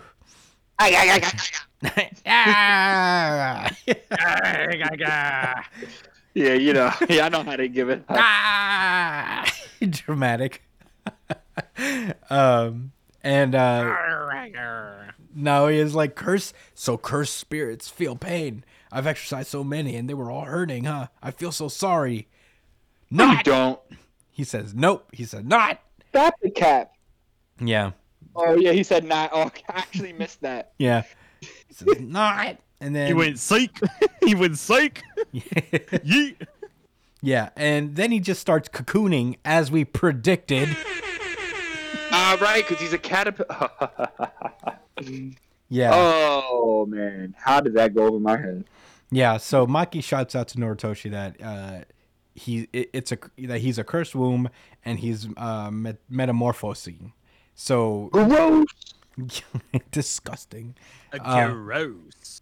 And Noritoshi doesn't waste any time. He just pulls out his blood bag and shoots a bunch of he shoots like this one pinpoint blood arrow directly through the weird yarn cocoon that he made.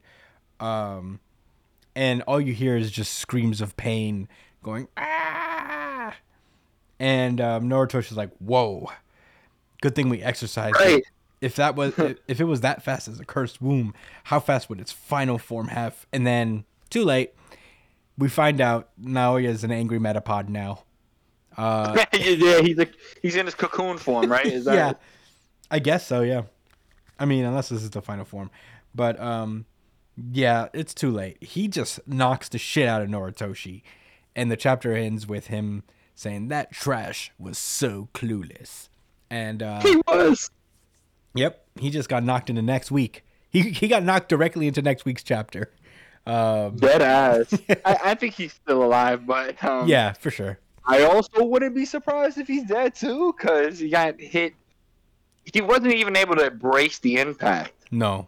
Maybe he can harden the blood in his body to take hits or something like that. Kind of like the black blood from Soul Eater. That would be cool. I don't know if y'all remember. I mean, I doubt it. He got smacked. But yeah, man, he got punched dumb hard, and he got sent to the next. He got sent back to the other town. Yeah. from the reference of last week. Yeah. I guess it's time to give my thoughts, right? Yeah. Josh, what are your thoughts about this chapter? Jujutsu Kaisen was a victim of circumstance this week. Because this could have easily been an RGC, you know? And I'm sure you guys probably feel at least a little bit the same. Because it's the consummate, I want to say the consummate JJK chapter, but it sure was a high quality one. You know, a high quality battle JJK chapter. It's just that everything else was hitting so hard, yo. Mm-hmm. And plus we had returns from major series. But no, this was Dope chapter. I like the fact that Noritoshi was actually helping out. I really, as weird and gross as Naoya is, this is really interesting. Because I wonder why they decided to bring him back. I know there's a little bit more meaning to this. Mm-hmm. Aside from it just him wanting revenge on Maki. I did have a question though. When his mom killed Naoya, did she do it because she was she subjugated? Like, was she like treated bad in the clan? Well, it's implied that women aren't treated very nice in the Zenin household. In general. In general, yeah, because Naoya particularly was a piece of shit to them. Oh yeah. So it's implied that women don't have a good time in the Zenin clan for the most part. So it's very possible that this was a little bit of revenge for being a sack of garbage to them. But yeah, I think that's the answer. Are any of us in any type of doubt that Maki is not going to struggle against this creature? Are you asking if she is going to struggle or not? Yeah, I said that in a weird way. Do you guys foresee her struggling in this matchup? I think she'd have to for suspense purposes, but it would be. I wouldn't mind if she just washed him real fast. Right. I never get tired. It's something a little Maki. Oh, sorry, guys. Maki's officially the Zoro of this series. Yeah, I wouldn't mind if she just solo doloed the entire verse, because Maki's great. But yeah, what were any other thoughts, Josh? No, unfortunately, I don't. I mean, battle chapter. So then just kind of waiting forward to seeing what's happening next week. I don't understand though. He shot the womb literally as soon as it formed, and then you heard screaming out of the womb. But then this metapod appeared. Like what? I understand. You could even see the womb going down in flames. Yeah, I mean, I think maybe the implication is that like Naoya's so fucking fast that he just like faked himself getting hurt. But I don't know. I think it literally just didn't matter because Naoya was pretty much metamorphosed at that point. Fair. But maybe next week they'll get into it a little more. Yeah. I'm not sweating it too much. Yeah, maybe he really did hurt. Maybe that really did hurt him, but he just still transformed anyway. Mm-hmm. And I can hear myself. Yeah. Yeah. My bad. Okay. Brian, do you have any thoughts that stand out about this chapter? Not really. Oh, yeah, not really. Right, it was really straightforward, this was a pretty right? fun chapter. Yeah, it was pretty straightforward. It was a fun chapter. It was a classic Jujutsu Kaisen thing. Don't have much to say about it. I'm looking forward to seeing more from Maki. But yeah, not much to say. Yeah, I agree. I also, it was just it was an action chapter. Very cool to see Naoya back. It is good to have proper shit talkers in shonen manga. They're always fun. And I'm looking forward to Maki washing him with relative ease, hopefully. Yeah, one can only hope. Yeah, but I figure they're gonna probably like draw it out for suspense purposes, and I wouldn't mind that exactly either. It would be nice to see Maki fight. You know what I mean? Like, really have a battle. But who knows? I mean, maybe this is just to lead into other things and all that. I don't know. Who knows where this is leading? But I'm excited for it. Yeah, no need to stay on it longer than we have to. If we're all good, we can move on. Yeah. Yep. All right. Let's do it. Black Clover. This is Black Clover, chapter 332, the final declaration. Black Clover has returned to us. The champ is here! Very exciting stuff happening. Let's get into it. We got color pages, And boy, did I miss those. Tabata is particularly very good at these 2-page spread title pages. It was nice to see him again.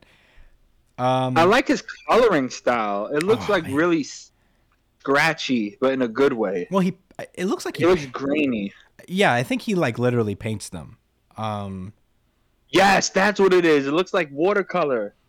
Yeah, I mean, right? manga artists still do that. They still paint and or, do these like they use these little color markers that are very like specific colors to it.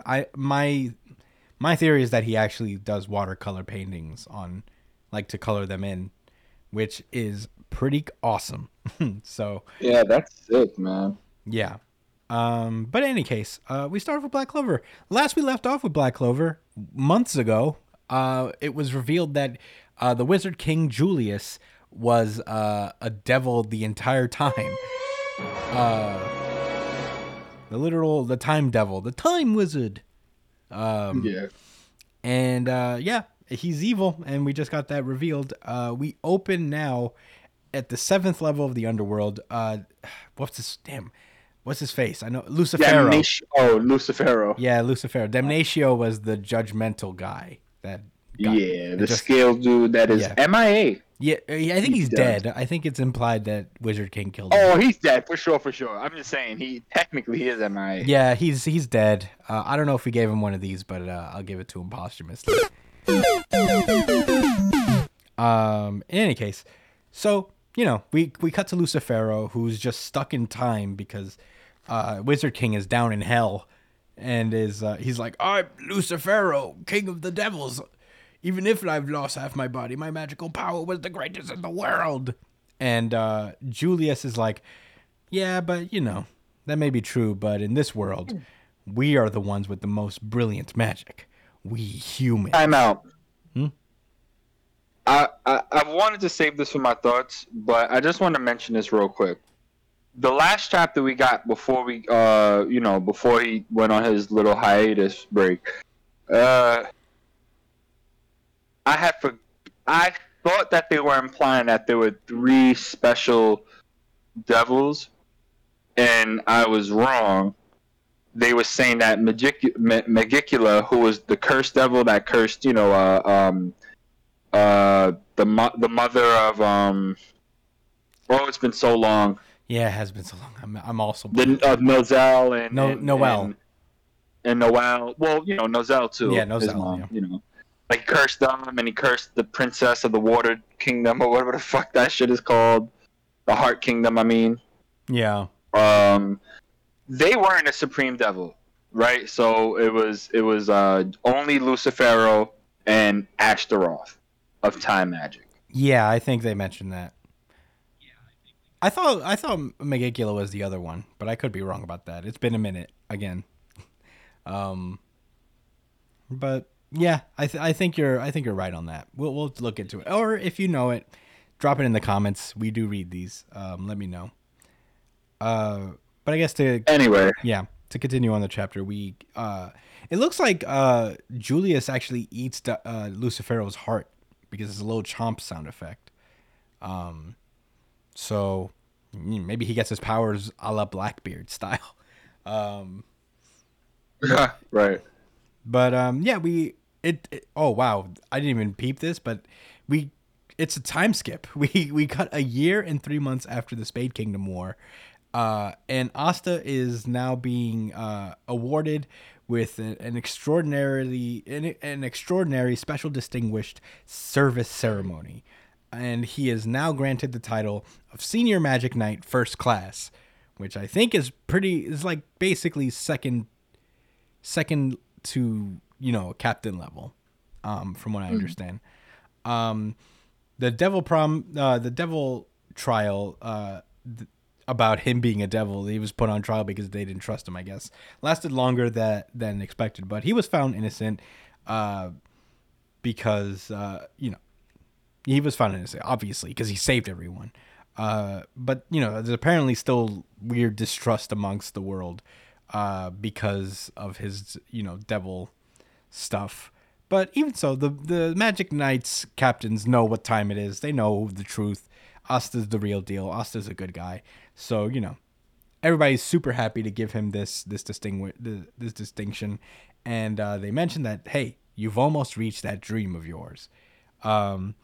Apparently, Yuno has become a Grand Magic Knight, which is actually higher than Asta right now.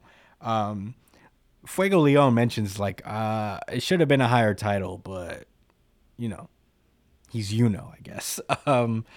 So technically, he was a higher rank than Asta. Yeah, he was vice captain at the time. So, but they still should have just propped up Asta past that point anyway. But whatever. Yeah, who cares? I mean, he's literally the strongest person in the kingdom. But all right. Sure. So yeah, I mean, Asta takes it in stride, as Asta tends to do. He's like, having outrank me sucks, but it gives me more motivation, so it's cool.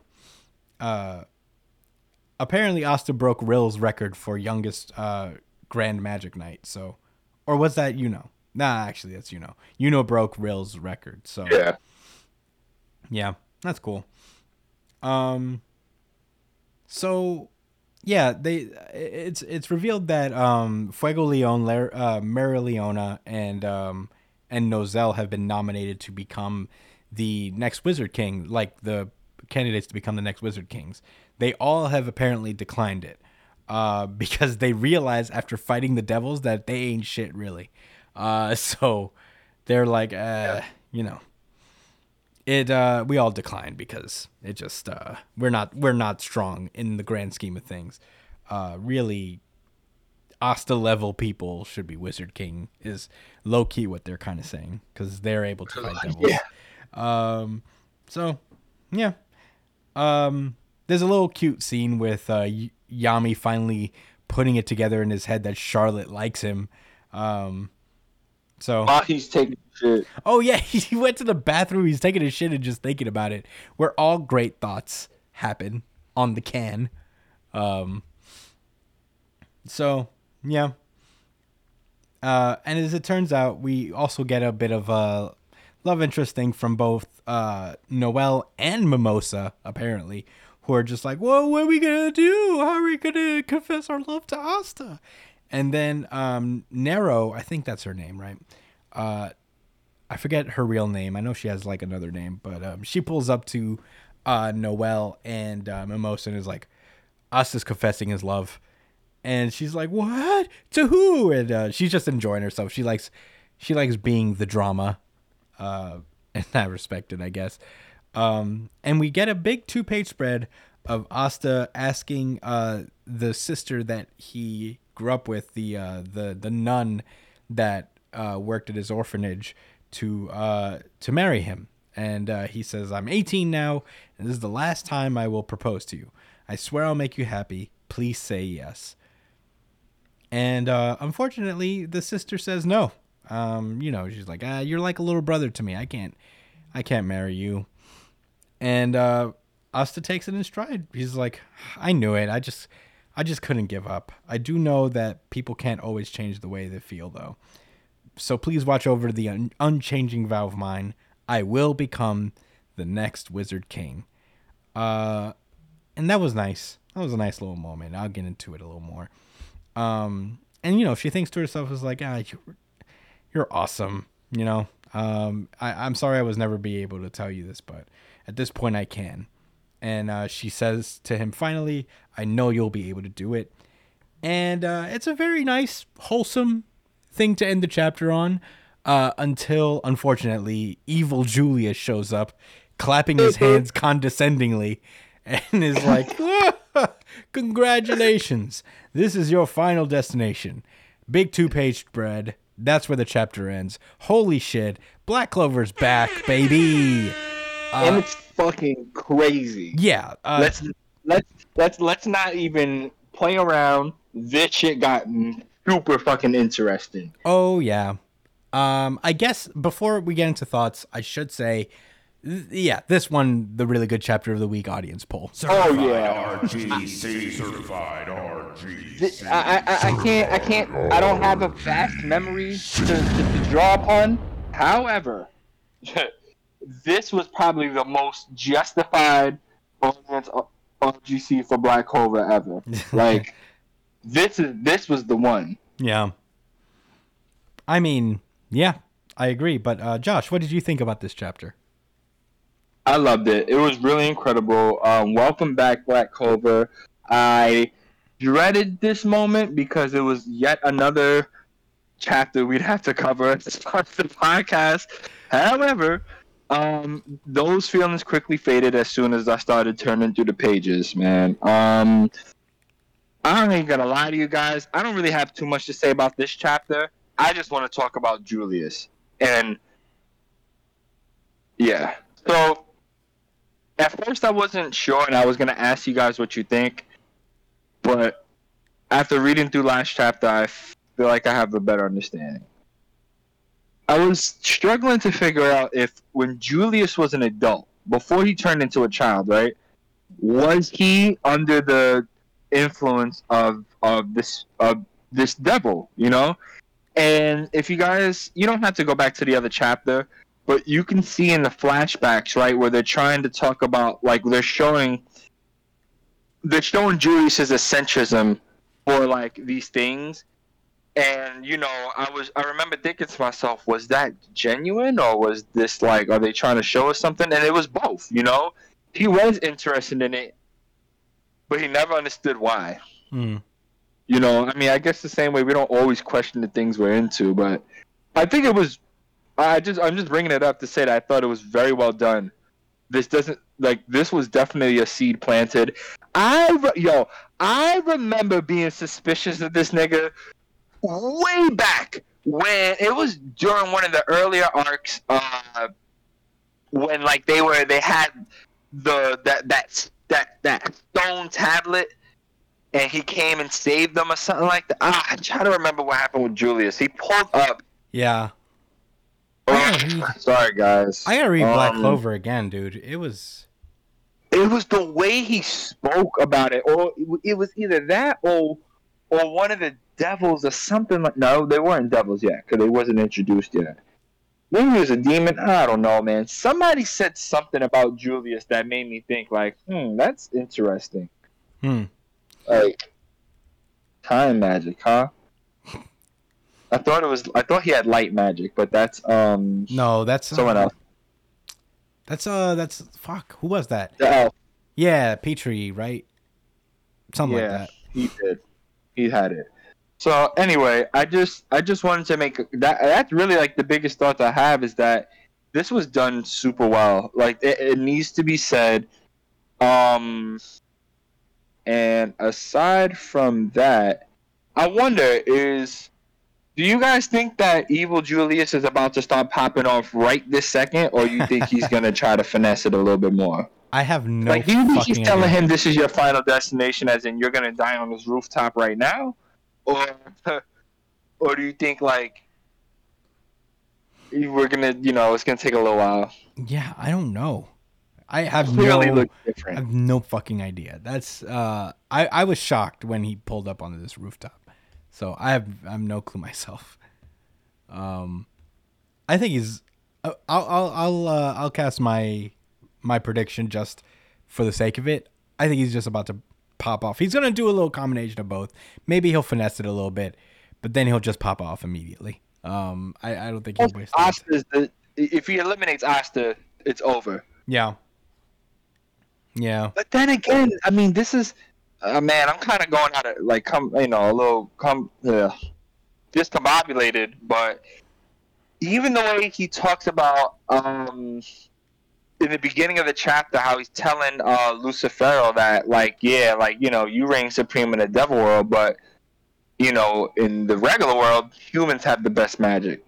So it's weird. Like I wonder what his plan is, because it's not. Like, Lucifero just wanted to take over the human domain just because he felt like it. Because he was like, why not, right? I'm the king of everything. He couldn't cross over to the human world, so he wanted to just for the sake of doing it, which is, fine. Yeah. And that was that. So there's a lot more intrigue to Julius. Yeah, I mean, the Julius twist was just like a real big one. Where I didn't think it was an ass pull at all. But, because I I don't remember enough about Black Clover to pick up on the subtle hints if there were any. And even so, I think like even not knowing these subtle hints, I accepted it still because it felt like it made sense to me. You know, I was like, oh, that's a pretty good twist, to be honest. So yeah, we know very little about Julius in general, so it was kind of cool to see this. So that I have no way of predicting what his plan is really, but Hey, I have no idea. yeah. Brian, what were your thoughts? You read this chapter. This is your first real time reading Black Clover, huh?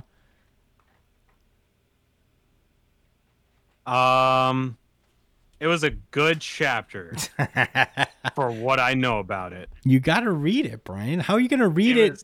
You can't. It's not like Chainsaw Man. You gotta. You're in 300 chapters over. No, I have like a decent understanding of what I was looking at, All but right. I don't know. The chapter was cool. The art was cute. The characters were interesting, Damn, Brian. and that's about it. Well, Brian, you have to read. I mean, you know, You have to read it. Not too much stuff happened in this chapter. In all fairness, you know, this Yeah. was just like a reintroduction chapter. There's a Yeah. lot of like, you know, character stuff, like interpersonal stuff, but you know, if you haven't, nothing really to kind of write home about. Yeah, I mean, To you be know, it was a fair. lot of catch up. You know, it's been a while. Seeing where everybody is for the most part. I appreciated that. I guess I'll get into my thoughts. Man, you don't know what you got until it's gone, huh? I didn't know how Yeah. much I realized I missed Black Clover until it came back. It is genuinely very good to have it back. And, you know, I have a tumultuous relationship with Black Clover. Oh yes, very well documented. But you know what? I'll tell you what. I think it's more on the positive side in my heart. Just because when I read Black Clover and I was in the middle of this chapter, I was like, damn, it's so good to have it back. You know, I guess like I really missed it. There's the scene with Asta and the sister. And I really like this scene because this is like something from the very first chapter.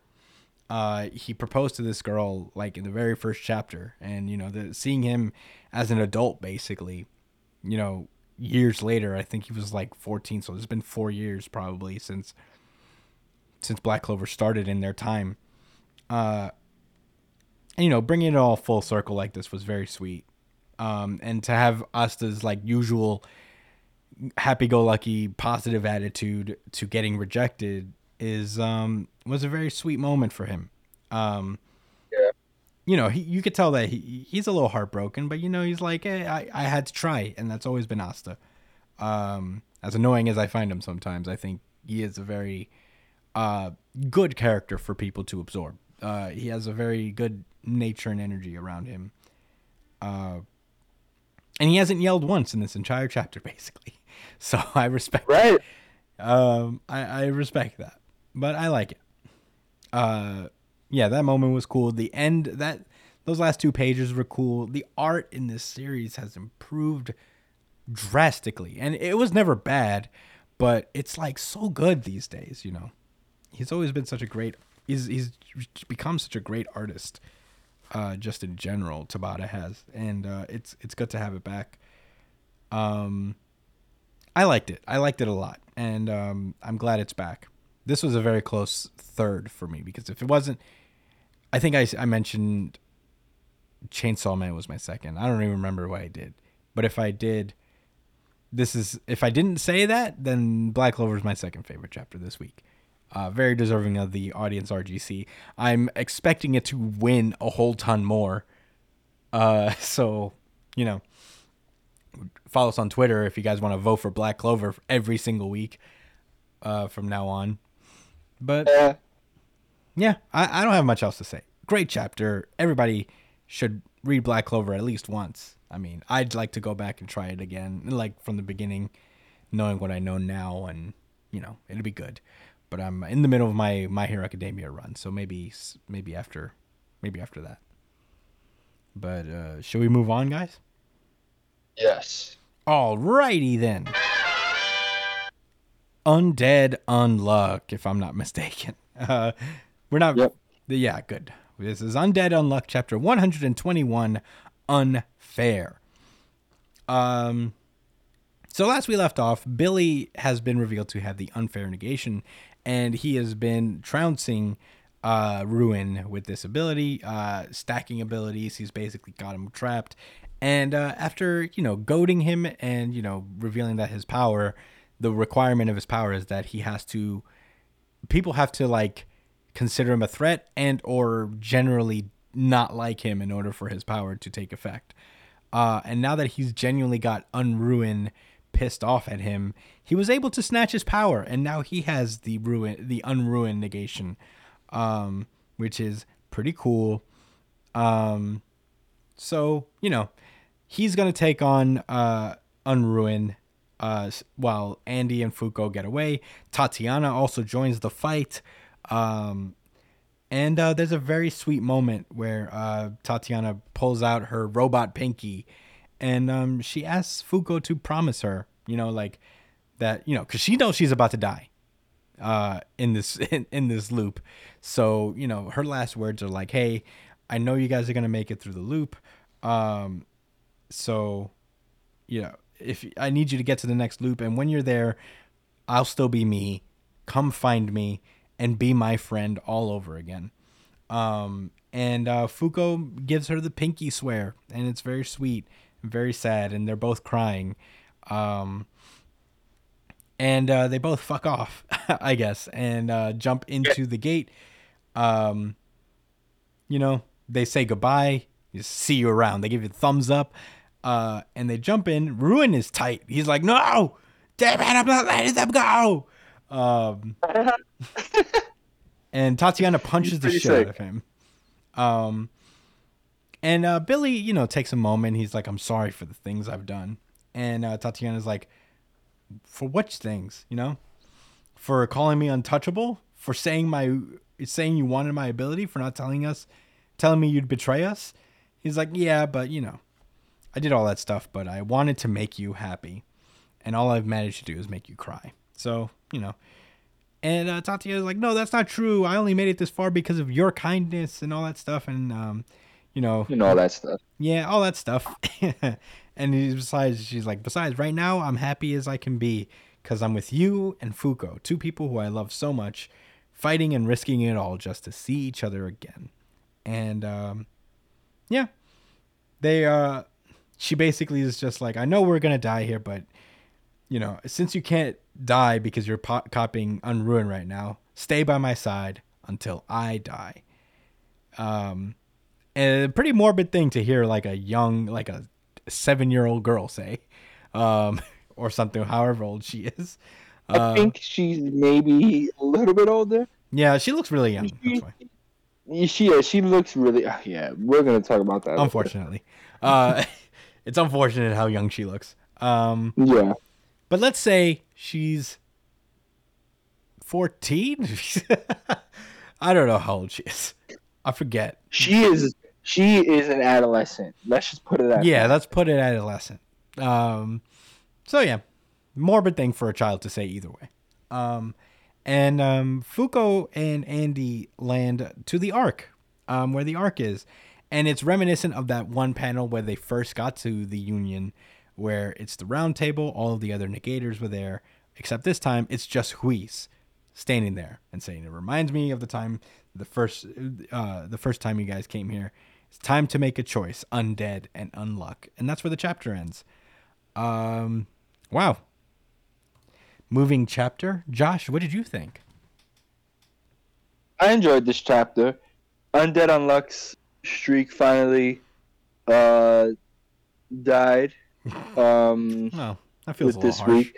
That sounds horrible, I guess, but I'm looking at the past few weeks, and it's one on the 4th, the 11th, the 19th, on the 27th, which was the previous episode we did. The audience gave it a RGC, not any of us. We all gave it to One Piece. Mm-hmm. So it went on a tear. It has been really good, and this chapter still was good. But I gotta tell you this. I was on the edge of my seat full on anxiety. Like I was watching a thriller like movie or something, you know? I was so scared that this was gonna turn into Lollipalooza 2022, bro. Like I was like, please. As I kept turning the pages and she kept talking, I was like, please, please don't do this. Jesus. Billy is unambiguously grown, and you are unambiguously a child. Please don't. Yeah, their relationship had already been a little weird. But I think it's just the way they talk. It's the dialogue. It's very like. I'm gonna use adjacent again. I guess that's my word of the week. But Yeah. it's romantic adjacent. I guess you could just say affectionate. Lollipalooza. Lollipalooza. Yeah, like lolly. Yeah. Yeah, I mean, here's the thing. Tatiana has always made me uncomfy because she's naked Yes. the entire series and she looks like a little girl. So it's... But you know, it's like, all right, that's manga in Japanese culture. It's like, fine, you guys are comfortable with. No, it's not fine. It's something. It's something. It's something. It's something that I am not going to comment further on in particular. Yeah, How just about know that? that it makes us uncomfy, and we don't love it. Sure, I'm reading Undead Unluck, and I'm just like, why does she have to be naked? She could have a training bra. No, she evaporates everything. Yeah, It's she like, can't. He made it that way. It's the bummer thing is that the logistical thing about her ability in particular is that she cannot wear clothing. But you didn't have to make her look like a child, dude. Whatever. Right. It's weird no matter what age. It's weirder if that she looks like a child. But Well said. anyway, yeah, go on, Josh. Oh, you know what? I want to point something out. At chapter 17, on the bottom left panel, look who's on Undead's pants. Remember that guy? Clothy, yeah. Yeah. I didn't notice that the first time. That was actually really cool. Yeah, Andy's always wearing clothy. No, for sure, but like he didn't have to show that, and he did. Yeah, no. Maybe it's going to be relevant in the next chapter. That'd be interesting. That's what I would call good execution. Yeah. I mean, it's nice. It's nice little I mean, if that happens to be the case next week, where something happens where Clothy is like really important, you know? Well, he's important because Andy could always just be dressed while wearing him. That's his utility, is that Andy doesn't always have to be naked as long as Clothy's around. Right. Sure. We'll see what happens. Yeah. I mean, I'd be surprised if Clothy comes in for the clutch in this. But Not like that. Just maybe he'll sacrifice himself. I don't know. Hopefully not. I don't want to see Andy naked again. yeah, he's naked. We got way more than we needed to in the first few arcs. Yeah, he likes drawing people naked, I guess. He sure does. Beyond that, we don't have too many other thoughts. I do wonder what's about to happen with Juice. Wheeze. I think it's Wheeze. It could be Juice. Why don't I feel like they're about to fight? Why does she seem standoff? Why are they standing off? Why is Fuko looking at her like that? Is she like, why do you have that stupid fucking helmet on? Yeah. Did they ever see her with the helmet on before? Is that what it is? Yeah, she Maybe wore they've the never seen helmet. that. She wore the helmet for a while when they first met, and then it took her a while to take off yeah. the helmet. True. Yeah, I guess my thoughts are similar. I don't have all that much to say about Undead Unluck. Josh pretty much said it all. It was a nice, touching, as kind of like weird as it is. It is kind of a touching thing if you're looking at it from a father-daughter relationship between Billy and Tatiana. It is sweet because these guys are close. You know, they're like he's the one who kind of rescued her and brought her into the Union. So I very much you know, it was nice to send them off this way for now, at least until the next loop starts. Right. I don't know if they're gonna fight Huis. I think it'd be weird if they did. I don't know why she would do that, but Maybe she wants to take that loop with Andy. That's what I was thinking about just now. Oh yeah, because she does the loop every time. She uses the arc every time to loop. So, I mean, Maybe she's like, listen, Fuko, that's my man. Yeah, I may have it right now in this loop, but we was together the past 100,000 loops. So Yeah. I don't know what the fuck to tell you, shorty. You better square up. yeah. Imagine. It would be wild. She's like, I tried. I'm sorry. I know we made all these plans and we was all on the same team, but I cannot let this go. I must get my man. Yes. Yeah, that makes. I mean, that doesn't make sense, but I would hope they don't fight because it just is. It is strange. It's like this was your idea. What are you doing here? I think it's going to be more of a philosophical thing going forward. I don't know, because she says it's time to make a choice. So, and I don't think she can deny that both of them need to go this time. So, it'd be. I can't find a reason for her to try to prevent them from going. They can't keep having their friends constantly betray them on their way to this fucking table.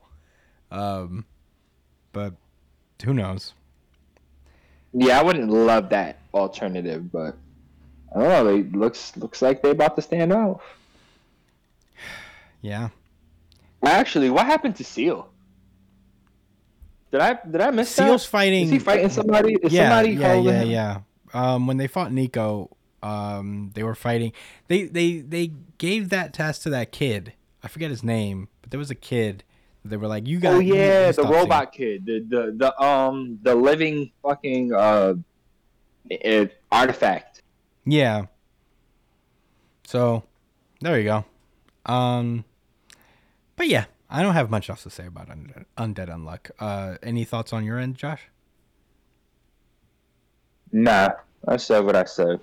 All right. Well, that has been Undead Unluck, and that has been our show. Hoo-wee.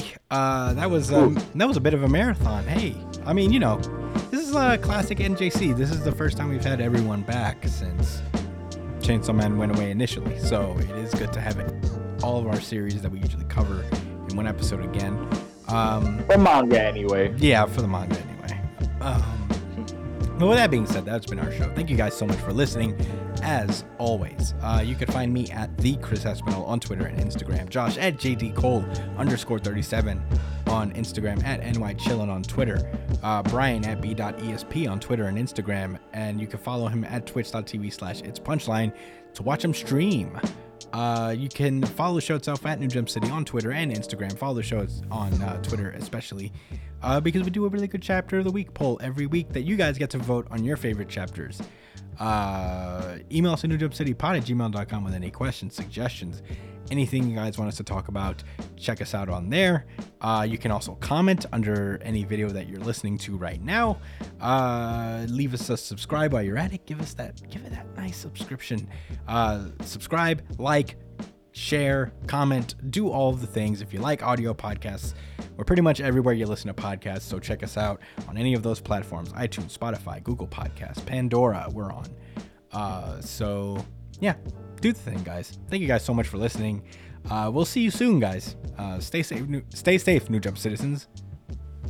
Peace out, y'all. Thanks for listening. Y'all see my face next week. Bye. Believe it.